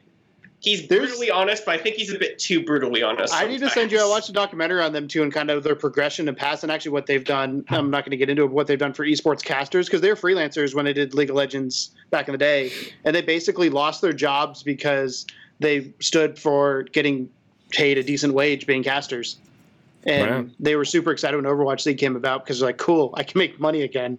But there's a really cool documentary on some esports YouTube channel. I can't remember the name of it is. And I watched it. It's like 35 minutes. And I was like, man, I had no idea. I just saw Monty and Doe and I was like, the history of them. I don't know what they did. See, I've always been a big Semler and Hex fan, and I know I get shit on for it. I came Semler's gotten better because he knows the game now. At least I came from Counter-Strike. And he was a Counter-Strike caster, and he was really good at it. I always enjoyed watching Semler, so it was nice for me as someone coming from Counter-Strike to Overwatch to have a familiar voice. Okay, I can see that. Here's my problem with Semler. Sometimes he'll say something, and it's really a super bad pun, or it's something really, and there's just dead air. Like, Hex doesn't know what to say to it. That's fair. That's my biggest problem, Semler. And he still sometimes, like, Hex makes a lot of, like, errors. Like, once he said that D.Va absorbed a sound barrier. I mean, they all do that, but Hex seems to make more of those errors than normal, so I don't really like them. Like, Semler does those things that there's just dead air, and, like, everybody's silent, like, he kind of seems like actually that meme photo of like the old guy going, "Greetings, fellow youths." That's what one of my friends told me the other day. That's my point on Semler. I think we can all agree though that Uber and Mr. X are awesome. Can we agree on that? Yep. They're the best. Okay. They're not. I wouldn't say they're the best. They are the best. Doa and Monte Cristo are my favorite casting. For Uber shirts, if nothing alone. For Uber shirts, if nothing alone. I follow Uber on Twitch, so he's a good dude. Australian accent, constantly making. He could make a snail race exciting. I was upset the Golden Boy wasn't back. I missed that dude. Maybe he's doing the Titan Games right now with the Rock. Golden Boy better than Puckett personally. I don't have a problem with Puckett. I liked Golden Boy when he was running the Dust Meadow. It was more. Let's move along from professional Overwatch for now. We'll get into more of that next time around. But let's talk about personal focus. So with personal focus, what I wanted to talk about was who you've been playing most and why, and also how is Season 15 going for you. So let's start with you, James. Who have you been playing most and why? So recently, as I've been working on the Reinhardt video, obviously Reinhardt, and I'm still trying to keep my skills up with him. I'm still learning stuff, which is really good because I'm still writing the guide, and there's more stuff that I'm going to put in there. Here's a weird one, though, that you guys wouldn't expect from me because I'm a support and tank player. I've actually been playing Widow. Yeah? I've been playing Widow recently, and it started, there was Petra free-for-all. I'm like, let's try this with Widow. And I was starting to get these crazy headshots. And then I bring her into quick play sometimes. It's mostly just a fun thing. Like, I'm never going to be able to bring her into comp. Don't get me wrong. I'm not that good. But I will get these, like, moments where it's just like, wow, I just landed 3 headshots in a row. That's crazy. So I think it's a good mechanical exercise for me. I'm also trying to rekindle my diva a bit. I've been doing Zarya. Tom has seen my Zarya firsthand. My grabs aren't so great, but my actual base mechanics are pretty good with her. And I'm trying to bring the main tanks back, Winston, Orisa, Reinhardt, and then D.Va Zarya, and then my support skills, I'm pretty okay on support. I'm just sticking with the 3 that I know the best. Well, 4, being Brigitte, Lucio, Moira, and Mercy. So that's what I've been doing recently. I haven't been touching DPS too much except for Widow. And then I'm just focusing on tanks. The tanks that I like, and the supports that I like. And how's season 15 been going so far?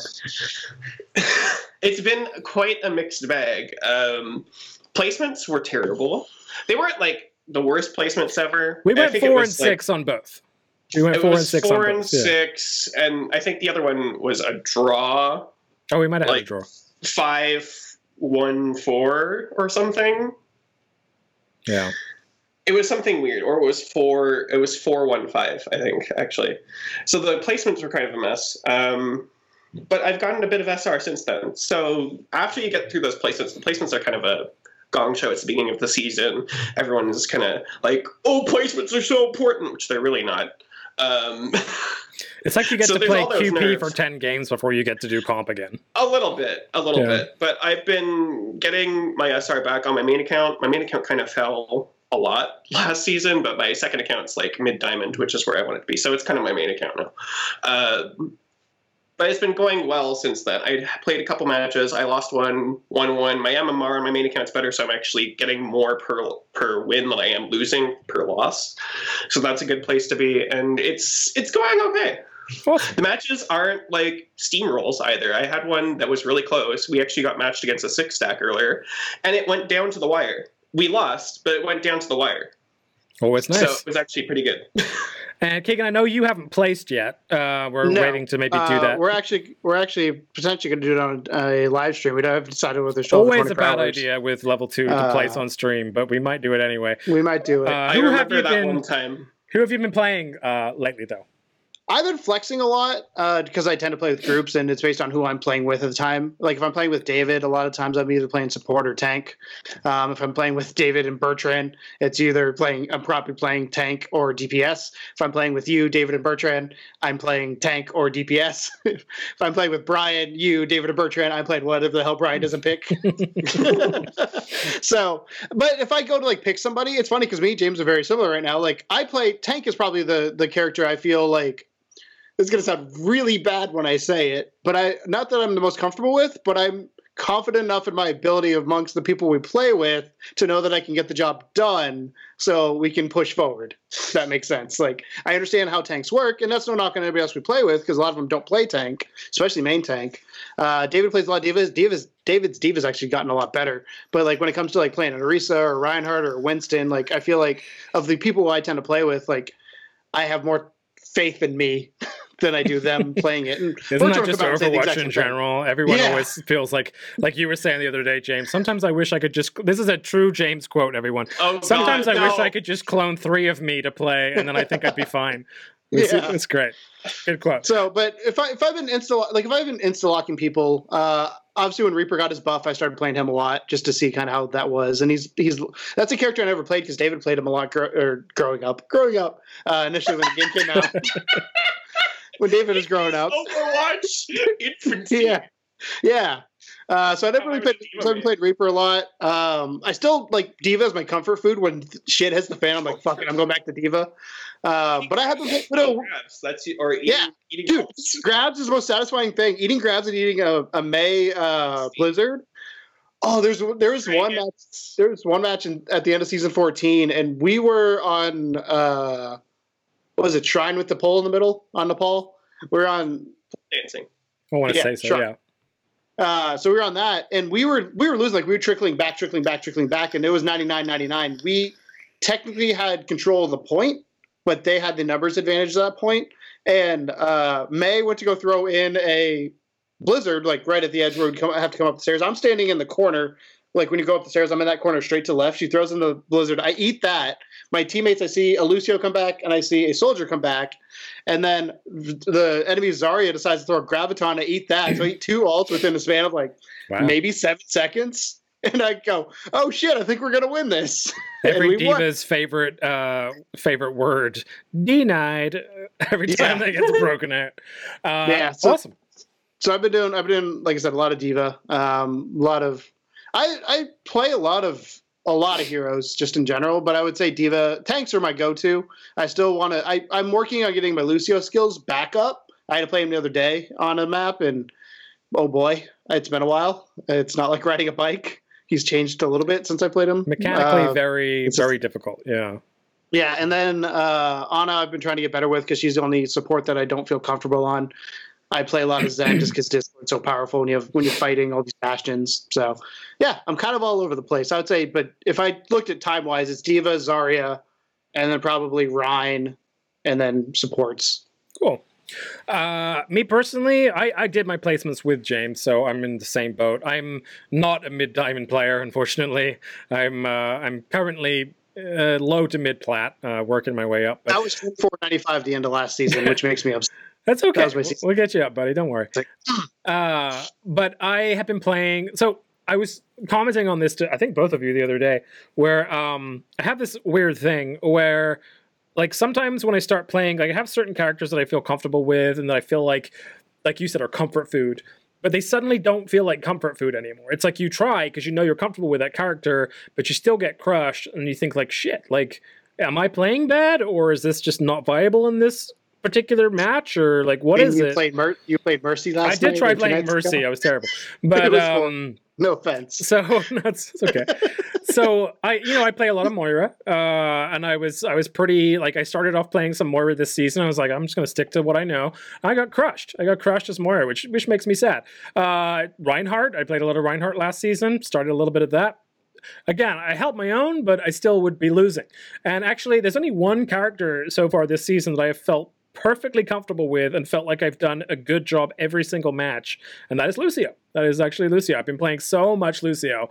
I now have the switching between healing and speed kind of on, like, just autopilot, I guess you could say. Like, I just do it without even thinking about it. Like, I know when to switch, which was always my biggest problem. Like, wall riding was fine. Like, aim it's pretty easy with Lucio once you get used to it. But it was always like okay, when do I need to be doing what? And that was kind of the part that always threw me off. But now I just kind of have this rhythm with him where, like, I know exactly when I need to be doing what, and it's kind of worked out a lot. I've gotten a lot of cards and plays of the game, and won a lot of matches. Like, he's definitely got my highest win rate right now this season. And I feel like he's viable on so many levels and so many comps. He's never a bad pick, even if you have like you have like a lesser healing partner with Lucio, like a Zen or something. I still feel like I can put out enough healing to counterbalance like the lesser healing pick. So I don't feel like I have to be partnered with a Moira or a Mercy or an Ana. But I've had so much fun with Lucio this season, so I'm going to keep pushing with him and see how he takes me this season. I am going to be working on a guide for him as well. We just finished the Moira guide, so I feel like I don't necessarily have to play her as much as I have been. And I also feel like she kind of loses momentum at this level anyway, so may as well start transitioning over to someone that's a bit more viable. But looking to inspiration for like with Cruz and Big Goose and Neptuno and those guys, and feeling pretty comfortable right now with Lucio. So that's been my my go-to. Cool. Alrighty. Can I just say one thing? Oh, go on. Just on the podcast, for the record, you guys don't hear play sessions like when Tom and I play, but I feel so bad for Tom. Sometimes he'll use and I'll be like, why did you do that? And I just start yelling. Like, why would you do that right then? I'm trying to make him a better player, but I feel like internalize everything. I feel like I'm doing the thing Keegan does, except I'm actually saying it out loud, where I'm just kind of like being brutally honest. I'm not like being like, okay, just don't do that next time. I'll say it or something like that. I did it to Tom. There was a match we played, and I said something. He was like, "I'm sorry, I didn't mean to be an ass about that." I can't remember what it was, but I was like, "Why, Tom? Why?" I'm sure I've done the same thing. The person I do it to, because I know Tom's not gonna like take it too seriously. But like, I never used to be like that. I just keep it internalized. Like, but with Tom, I feel like he'll actually take it constructively. Although I will admit, I am a bit too harsh sometimes. Hey, it's all constructive. My favorite Tom moment to me, I think I was playing Reinhardt or something, and I charged in, and you go, I can't heal your dumbass in there. Come back here, something like that. And I was like, oh, I screwed up. The best one from the other night was when I got a Reinhardt in a room, and Tom was like, he was there with me as Lucio, and then he went away, and I'm like, why'd you leave me? And I died. I died to this Reinhardt, even though I had him one tick. I was like so frustrated. I'm like, why'd you leave me? I can't be all the places all the time, okay, This guys? is true. I've been trying to get your awareness up, though. Yeah, my short-term awareness is terrible. If you get your awareness up, you would be really good. Thank you. And that's the one thing I've said to you for a while now. It's a big problem. My awareness is for shit, but also James can attest to this. Knowing what heroes we have, I forget who he is. I forget who he is. Like half the time, I have no idea. He actually was like, "Why you need to come back? You're critical health." I'm like, I'm Lucio. I thought you were D.Va. You just get used to certain people playing certain roles, and you forget. Anyway, I did that the other night. To David. I was like, well, I think it was with you playing. I was like, what the hell are you doing? Oh, it's not you. Or I'll do it and I'll say it about him, and it was him. I was like, oh. So that's the thing that happens to me regularly. I get yelled at by both of these gentlemen. But it's fine. It's all to become a better player. It's standard. I'm comfortable with it, and you have to be comfortable with it if you want to get good, kids.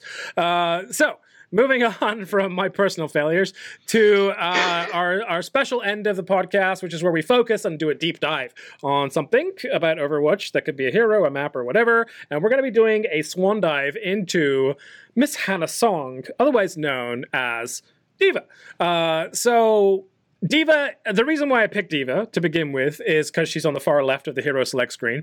Yes, it's that simple. That's exactly why I chose her. But also, I know Mr. Power here is a big fan of D.Va, was a D.Va main for a very long time. That's how you first got up to those super high levels. And I know that literally just one trick. D.Va is your comfort food, Keegan, so I figured you would be good with this as a first pick. Can I tell you that you told me that D.Va was a 16-year-old?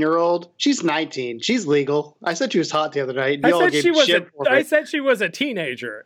19 still has the word teen in it, Keegan. Yeah, but 19 to me is not that long ago. That's less than 10 years, Tom. Yeah, you're a baby. I'm 36. It's bad for me. I think it was Bertrand that was calling her hot, and he's like 40-something. Well, no, he's 36. He's the same age as you. Is he? I forget. He looks older. Yeah, you forget. It's because he's got the Rob Zombie thing going on. I'm a be 28 and probably when this comes out. Yeah. Congrats. I'm glad to survive a year. Anyway, D.Va. Yeah, so let's talk about D.Va a little bit. I'm going to go over some of her kind of Wikipedia entry. We'll stop on a few points, and then we'll go over some stuff, because I know that you've been harboring some stuff you wanted to talk about, James, and we also have some questions for everybody. So D.Va is former professional gamer who, by the way, does anyone know what game she played? StarCraft. Yeah. Yeah. A Blizzard game. She's a former professional gamer who now uses her skills to pilot a state-of-the-art mech in defense of her homeland. She's a very competitive individual, Keegan, and coupled with her pro gamer skills, this makes her an extremely effective mech pilot. Never backing down, D.Va always plays to win. While she projects a carefree, irreverent attitude, D.Va is burdened by the emotional cost of defending her homeland and the facade the South Korean media projects on her. In addition to skills as a mech pilot, D.Va is also a competent mechanic. So I won't go too far into the rest of this guide, because frankly there's a fucking lot of it, but all we really know about D.Va is that she is from South Korea. She is a famous esports player, famous enough that people ask for her autograph and shit, which is, a way bigger deal in South Korea than it is over here, I suppose.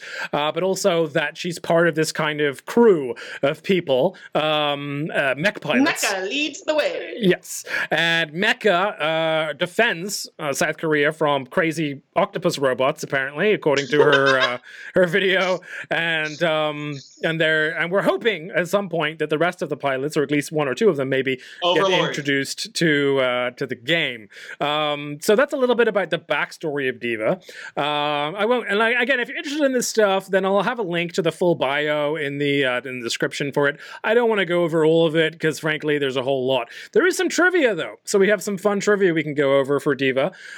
So her name is a play on the word diva, meaning a female celebrity. Did you know that, guys? Okay, great.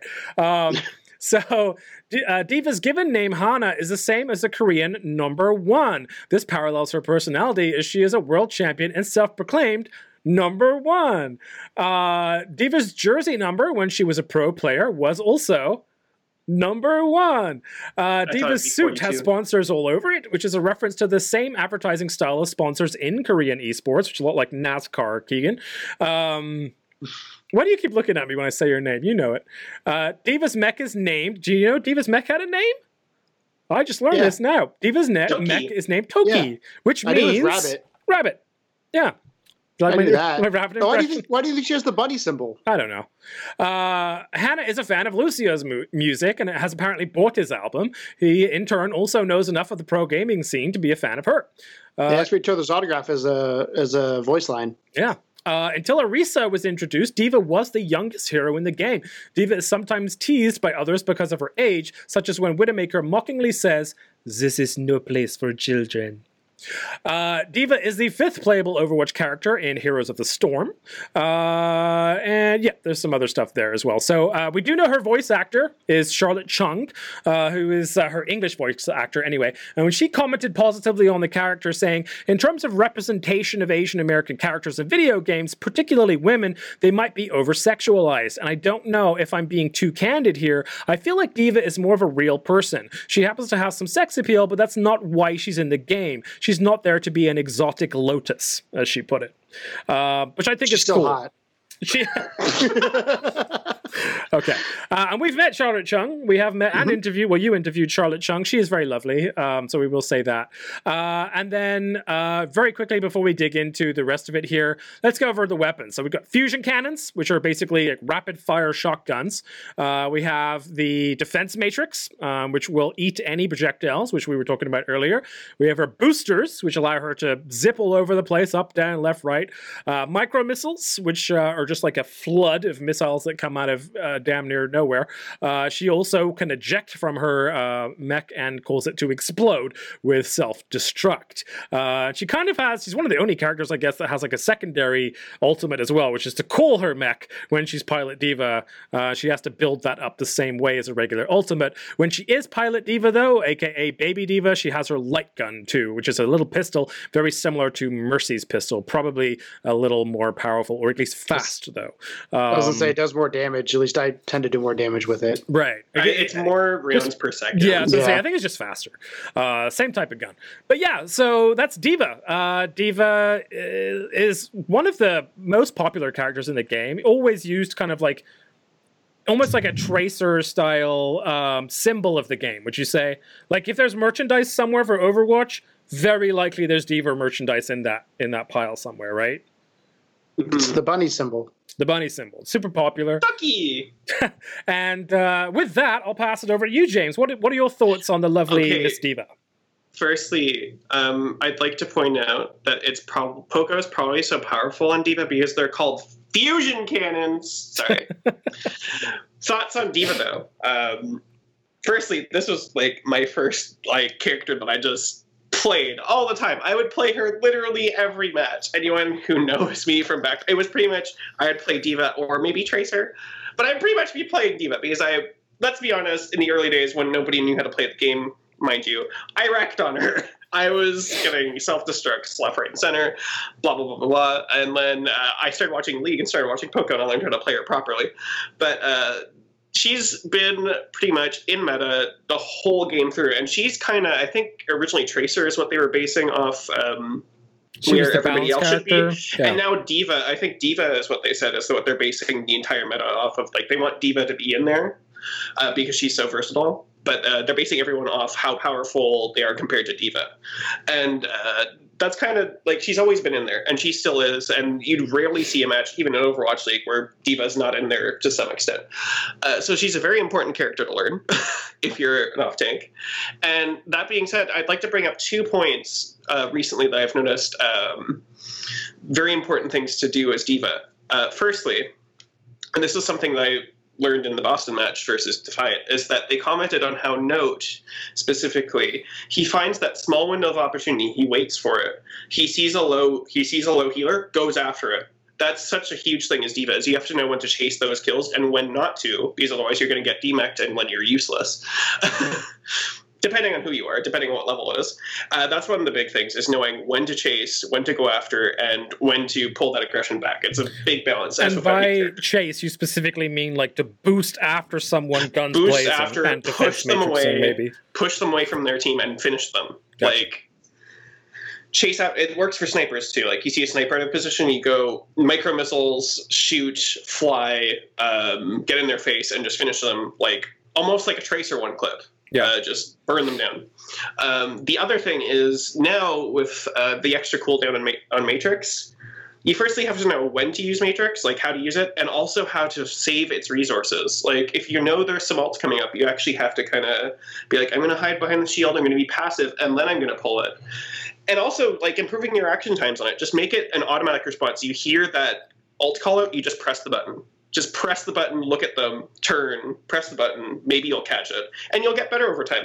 So it's those two things. Firstly, know when to push in, because you're going to be doing a lot of damage on D.Va.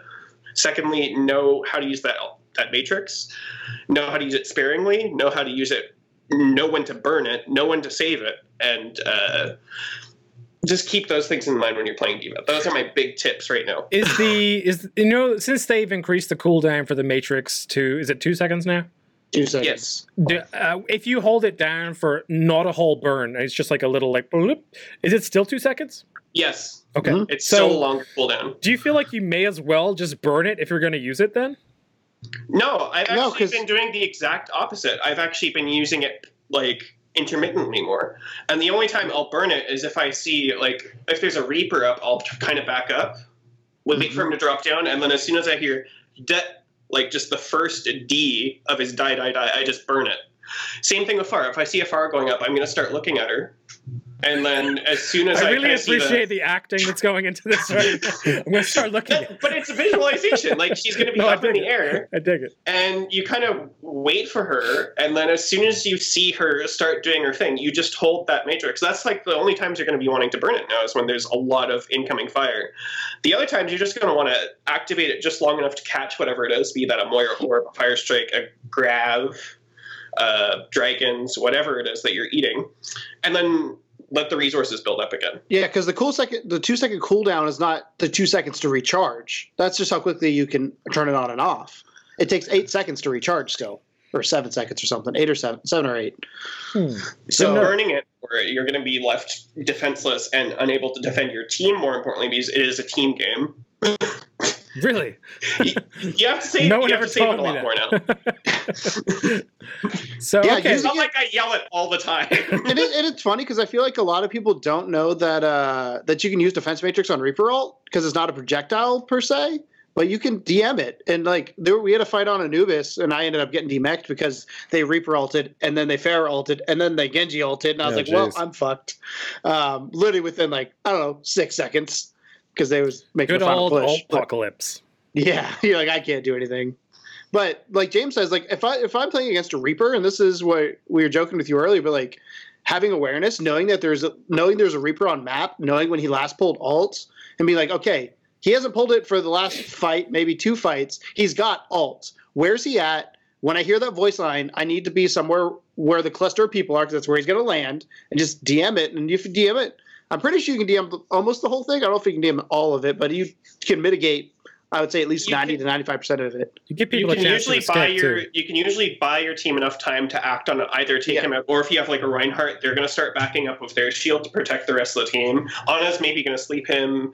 Whatever, Breed is going to have a chance to get that bash in. Or whoever you have on the team, someone's going to be able to do something if your team's paying attention. Yeah.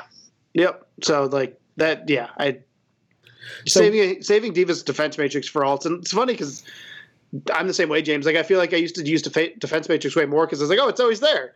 And now I'm like, oh, shit, now I got to be careful and be more in tune of what's being shot at me. And it's not – D.Va's Defense Matrix isn't for the spam that gets shot at you. It's for the heavy burst of stuff. So, like, I can demech a D.Va against me because you know what D.Vas do as soon as you start shooting them? They put the Defense Matrix up. You know what I do? It's mind games. As soon as that Defense Matrix goes up and it goes back down, I shoot my rockets because I know she can't put it up for 2 seconds. So I get more damage on her, and then I take her out of mech.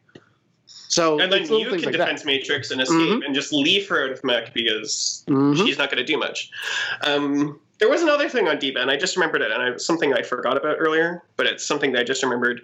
When facing Sombra specifically, because Sombra is such a big thing right now, Use the shit if out you of know it. there's a Sombra, just spin around and look for her. Like, shoot, if you have an idea of where she's coming from, if you just get her, like, if you make her get out of that invisibility, she's going to translocate back and get out of there. She's not going to be able to do anything for the entire time. If you keep wasting her time, firstly, she's not going to get ultra'd because she's not going to be shooting anyone.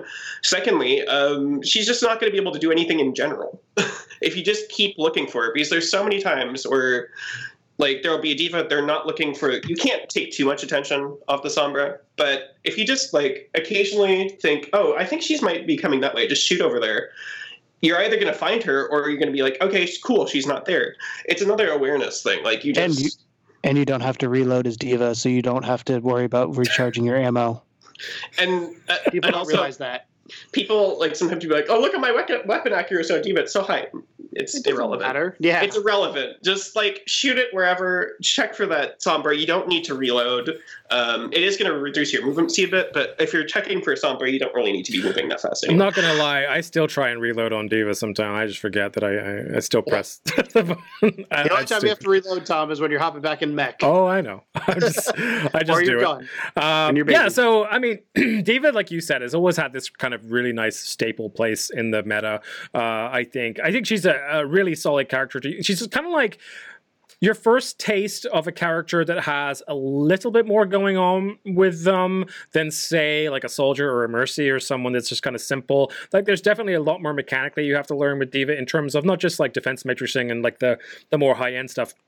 But even just the fact that she can fucking fly, you know what I mean? Like knowing how to like get to high ground, take advantage of it, how to use it Doing to escape, the swoop, like so the so you can come swoop, up. yeah, like all that kind of stuff. Canceling it. Canceling it, booping Jumping on with it, snipers. you know, booping Yeah, people jumping on off snipers, ledges, that kind of stuff. that kind of stuff. This is all like really important stuff that is. I wouldn't call it beginner. I'd call some of that advanced, intermediate to advanced techniques, especially if you watch a really good D.Va player. You watch like a Note or a Void or a Poco, then yeah, you really get to see it. Have you felt that you've seen less, let's say 3, 4, 5-man bombs in the last like year than when you were first playing Overwatch? Yes, Well, but I because also people think, are more aware of it. yeah, I was gonna say it also depends on what you're playing at. Like we play on high level accounts. When I created my new account, I played one match as D.Va and I wrecked house because they don't know what's going on. But when you get to the point where you've played it and you're matched with people who are similar skill to you, they hear nerf this and they fucking run. The one thing I want to point out with that though is I also think that's making people be more creative with D.Va bombs. Like I still get 3 and 4Ks by throwing it. There's one the other day where I was on Hollywood second point and we were defending, and I came back from where the mega health pack is when you come through the gates on the right, and I tossed it up over there, and you could tell they had no idea where it was. The cart was like at the end of that road turning left, so I tossed it back by the mega health pack where I knew people would run to, and I got 4 kills out of it because they were there. Or tossing it on Dorado, instead of tossing it like over the bridge, toss it at a weird angle because people don't know where it's coming from, Right. and landing it on stuff.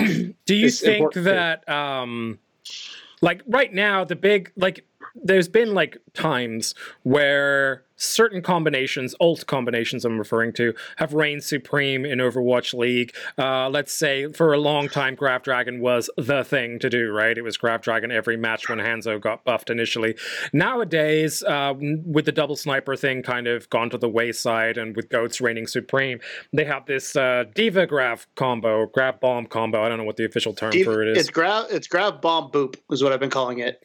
Right, Yeah. because it requires a 3-man play to successfully integrate. So that's kind of what I want to point out is that like how like even when they have these grab bomb combos, a lot of the times when that boop is not done successfully, they don't get anyone with it. And I know that half of it is like forcing the Reinhardt to choose, right? It's like, do you turn around and stop the bomb and let your team get shot to fuck from the front, or do you stay on the front until like the last second and then try and swap around? Like, how do you deal with it? And then, you know, when you bring Lucio or whatever into the mix and they just boops you up in the air, like Fusion did on I want to say it was Numbani at the end of that map. There was one also on it was Nepal beautiful. that Yeah, was pretty looking. Yeah, they just like they booped the Reinhardt directly up, and the bomb managed to go underneath the shield and then just kill everyone. It was like a 4K or something. I mean, they are sick when you get them, but do you think it's kind of like, I don't know, I don't want to say like less impressive, but like there's so many of them that just don't lead to anything. Does that bother you? Here's the thing, though, and this is what I forget who said it. I don't know if it was Poco. It was somebody. Or maybe it was Reinforce. I don't know. It was somebody who said that the combo is less about the D.Va's mechanical skill, and it's more about everybody else's in the play. Because D.Va's just throwing it pretty much straight up above the team. That's all she has to do. It's more about, does the Lucio get the boop? Does the Grav get everybody in? Sometimes the Reinhardt will actually charge the other Reinhardt out of the way. I think I've seen that one or two times. That's a good one. It's more about the follow-up. The bomb isn't so much about the D.Va right now. It's more about everybody else, at least in Overwatch League. So yeah, it's less about the D.Va right now. It is a bit less impressive because literally the D.Va just has to throw it up in the air and hope that everybody else follows up. But I think it's more impressive. This is kind of taking away from D.Va. It's more impressive with the Lucios actually being the playmaker, which I think is pretty interesting. So it's this weird balance. Like, it's not D.Va doing all the work, but I mean, it's a Lucio. And you have to communicate and get it all coordinated. Yeah. So it takes a lot more coordination. This is what to kind of digress and go back to the league right now. A lot of people are complaining about GOATS right now, but I feel like it requires so much more coordination and planning than Dive did. As a team. Whereas Dive, it also had this good part where it was like people could just go mechanically nuts and run. And I wonder if there'd ever be a point where you could see both at the same time, but that's not how this game works, honestly. But it's a lot more teamwork right now to set up bombs, especially at the high levels, even at my level. Like, usually I have to get somebody, there's a plan. I will actually lay out my plan. Like, I need this to go down. I need the shield to go down. I need this character either dead or their cooldowns to be. Like, I will actually state that plan sometimes, as you guys have sometimes heard. Like, I'll wait for the MB, or I'll be like, this Reinhardt needs to get a shield down or needs to be pushed out of position. So it's still coordination. Like, it's a lot of coordination with the bomb now. It's not just throw it in and hope for the best. I also think at even levels that don't use GOATs primarily, like the lower level, like where I'm at, GOATs is never a thing. And when you run GOATs, you feel like a fucking god. We've done that a couple times, actually. And you're like, oh, God, this is what it's like. But I think people have also gotten better at knowing what counters D.Va bombs. Like, I've seen more Winston bubbles go on top of a D.Va bomb than I think I ever had in a long time. I always mess that up and get myself killed. Yeah. But I saved the team. Saved the team. Yeah. But I've seen that happen more often. Obviously, Ryans are pretty smart at turning their shields, that kind of thing. But I think at the high level, yeah, it's like James said, the Lucio's I think the key factor. If he fucks up, doesn't matter. Unless Ryan has a shatter. And it doesn't actually have to be the Lucio either. I mean, Reinhardt can charge, like you said. Brigitte can bash the Rein shield down at the right second. There's just be somebody. There's a lot of like opportunities for that play to go right and to go wrong, and it's just kind of like, it is interesting to see the intricacy of having the 3-man play rather than the 2-man play of the Grav Dragon. I definitely prefer it to Grav Dragon, but it isn't quite as spectacular of a wipe every time than Grav Dragon was, and we're still kind of playing the wait out Transcendence game as well with a lot of it. Although, if it's done right, Transcendence shouldn't be able to save those players from that. So it is a lot of fun, I will say, when you do get a big D.Va bomb. Yeah. Like, when you see that 3, 4, 5, 6K go off, you're like, man. And a lot of times it's the ones you don't expect. Like, the ones you set up go fucking haywire. It's the ones like, I'm just going to shoot this over the roof and see what happens. And, oh shit, I just killed 4 people because they're all standing there waiting. Which is funny because I just said about the whole, you can't just throw it in. Sometimes you actually can. It's a lie. Sometimes you actually can, but it's usually because the team's not having that awareness. There's a match. You kind of know when there's a team that's not going to pay attention to it. There's a match I had on Dorado, and I go to Bertrand and David. I go, hey, watch this, and I just threw the D.Va bomb in because I'm like, they're over there somewhere. It's been about 15 seconds. They're coming back from spawn, and sure shit, it landed, and it goes boom, and it cut 4K, and David goes, oh shit. I was like, yeah, I didn't actually expect that to work. All right. So for D.Va mains out there, or for people that are considering picking up D.Va, trying to learn something a bit more mechanical than some of the like Orisa or whatever, who would you recommend that those people watch if they have the All Access Pass, or if they just want to watch a streamer? Give me a couple names, if you have them, or just one that you think is a good player to pay attention to learn D.Va. Let's go James first, because he has his fingers ready to count. Poco, Note, Envy. I haven't really watched Void, but Void's supposed to be very good as well. And those are the ones I can think of off the top of my head. Envy has been actually really good on the Defiant.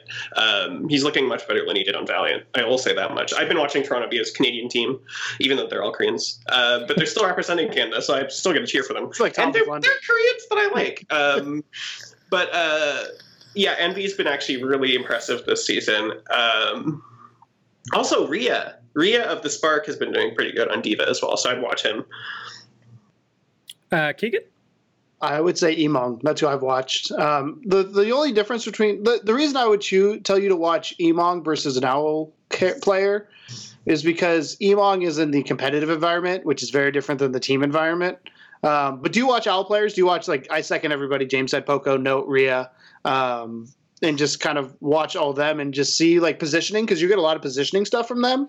But from, like, how do you save your team in a shit show that is the Overwatch ranked at times? Yeah.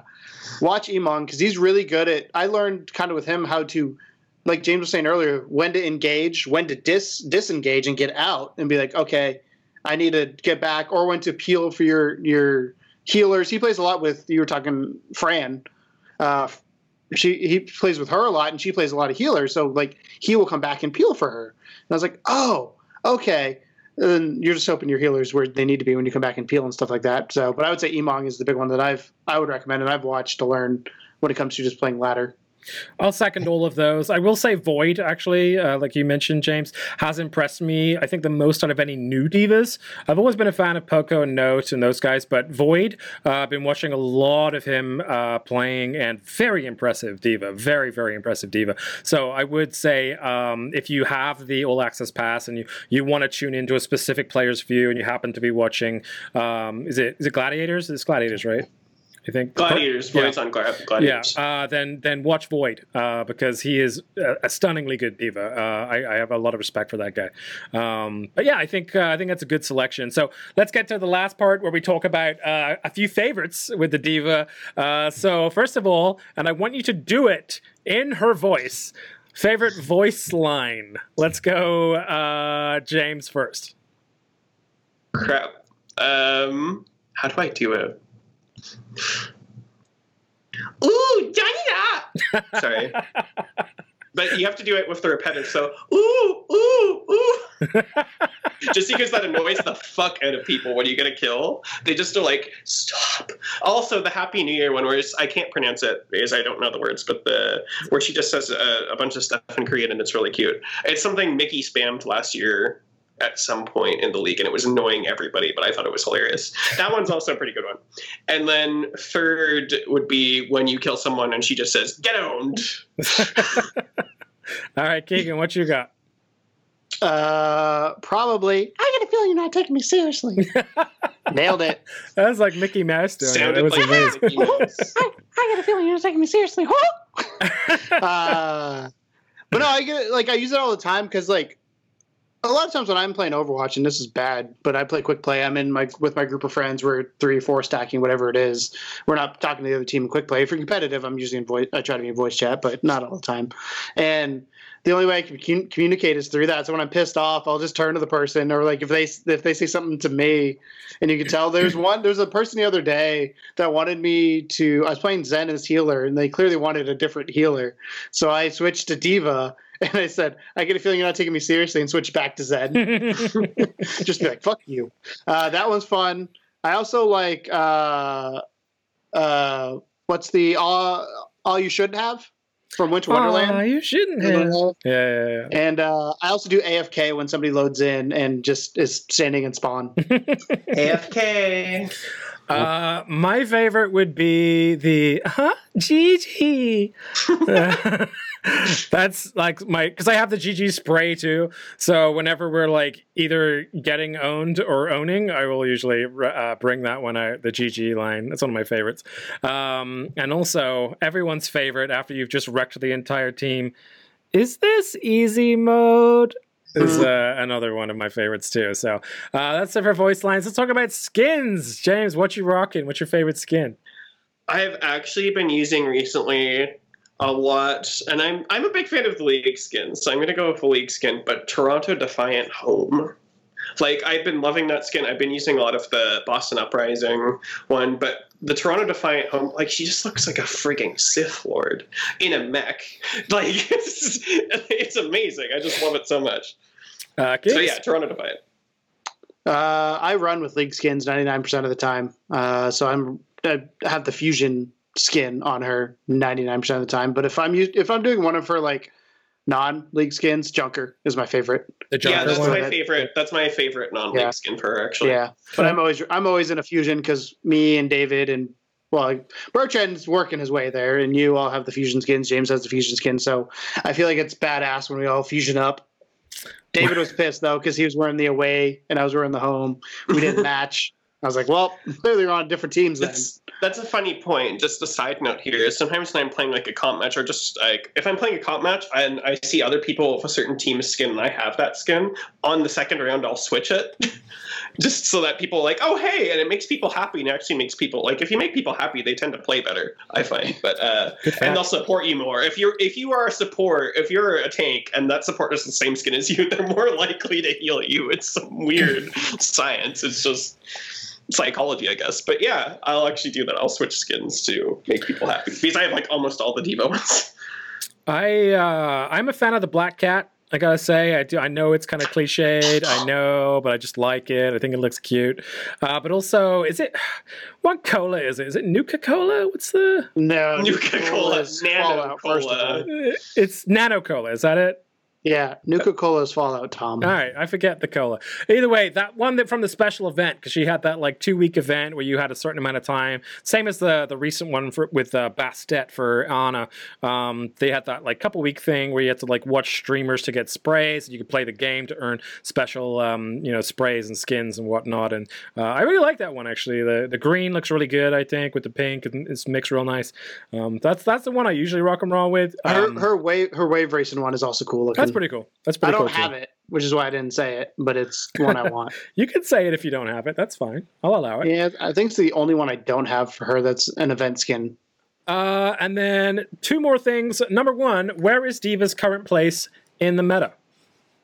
Eat Zarya's Graviton Surges. Deny alt charge by eating stuff. Look for Sombras and deny the Gravs, deny the dragons if there are any. Not in the Overwatch League, but just so deny she's still that a valid part of GOATS, is what we're saying, right? She's still important. You can't have GOATS without D.Va. But there's a lot of teams that have started to run Sombra in place of D.Va. Do you think that's a viable strategy, or do you think you'd be better off sticking with D.Va? It's actually an interesting because it's usually the D.Va player actually playing the Sombra, and that's because D.Va players are annoyed as heck by Sombra, so they know exactly what to do as a Sombra. That's the interesting part. And even I did it. I did it in a match the other day where I had to play DPS. I'm like, I'm going to play Sombra because I know who to annoy. And it's this weird thing. Like, it's this weird thing where it's like, that thing annoys the heck out of me. I'm going to play it. It's that sort of deal. So it actually does. That's how I started off by playing May. Well. It's been especially useful for NYXL. Meko has been really good on the Sombra. He's scary good. Yeah, he's scary good.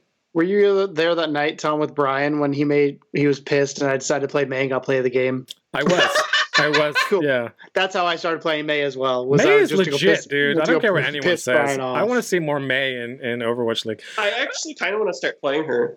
She's amazing. She's amazing. No, I didn't mean it like that. All right, whatever. So yeah, I bring that up because I think Sombra is actually probably currently the single best counter to GOATS there is. Because for that split second when she EMPs and all of the shields and powers go away, they're most vulnerable. And if you have decent teammates, then you can wipe them in one go. So I think she's actually in a really interesting place in the meta right now where people are having to choose between Sombra or D.Va. And it's kind of like, I think for some teams, Sombra is working better. But for others, D.Va and the D.Va Graph Bomb combo, like it's so profound right now and for the most of the league that it just seems to be the go-to for. But I think that she's pretty much meta-proof.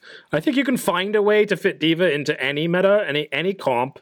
I don't think there's a single comp where you're like, nah, D.Va doesn't fit here, because she's always going to be useful to some extent. Quad DPS. Even then, I would run D.Va as a solo tank over Reinhardt any day of the week with quad DPS, because you're not getting enough heals to stay alive as Reinhardt. The DPS don't give a shit about your shield. Hammond.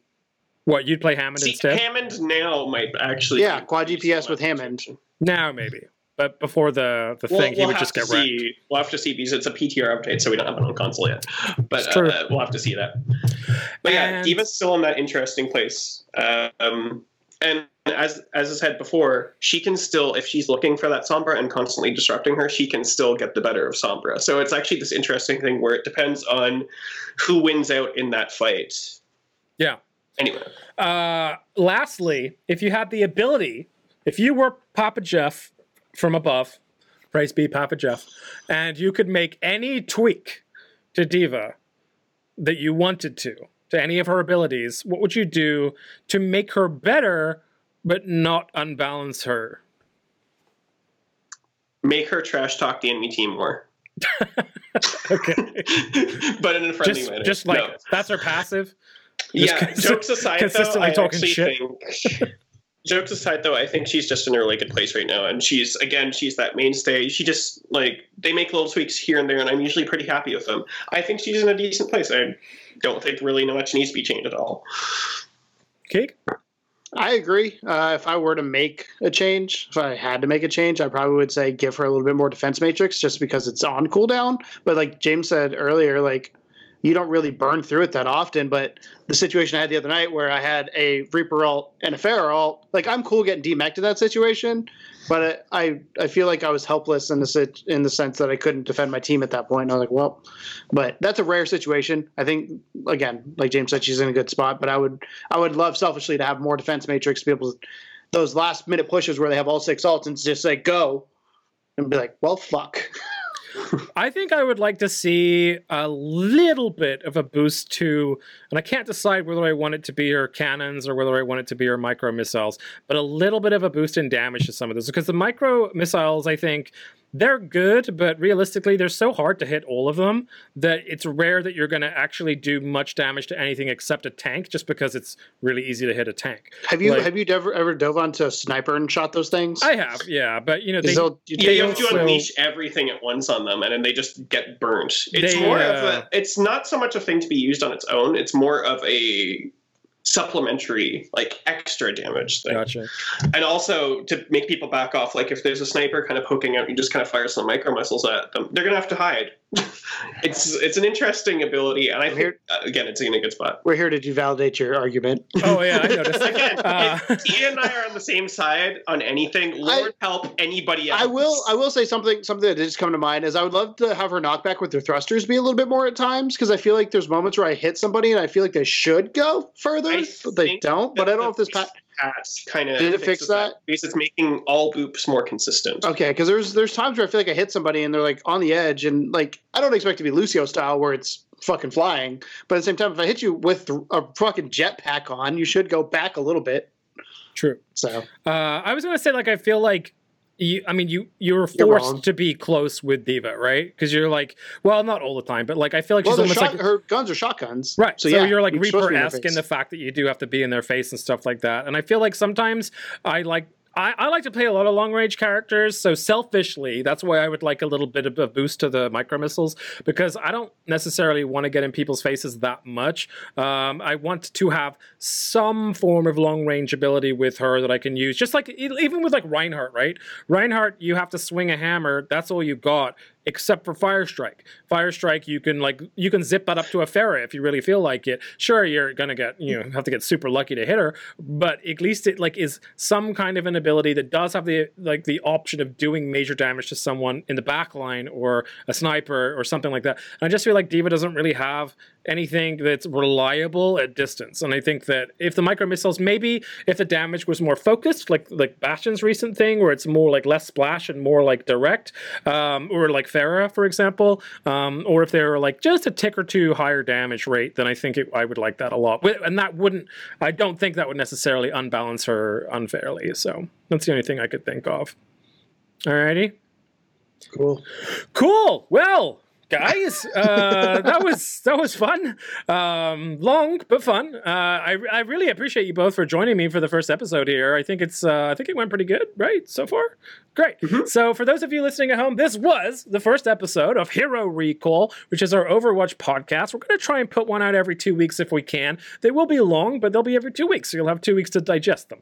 And they're going to be focused on the game, the pro play, and heroes, maps, specific strategies, personal, all that fun stuff. Is there anything you guys want to say before we go?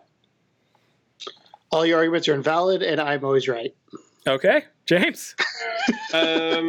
Keegan is right sometimes, as long as he agrees with my opinion. I'm cool with that, because we agreed way more in this podcast than we have in a long time. Oh, man. Lord help me for future episodes, folks. All right.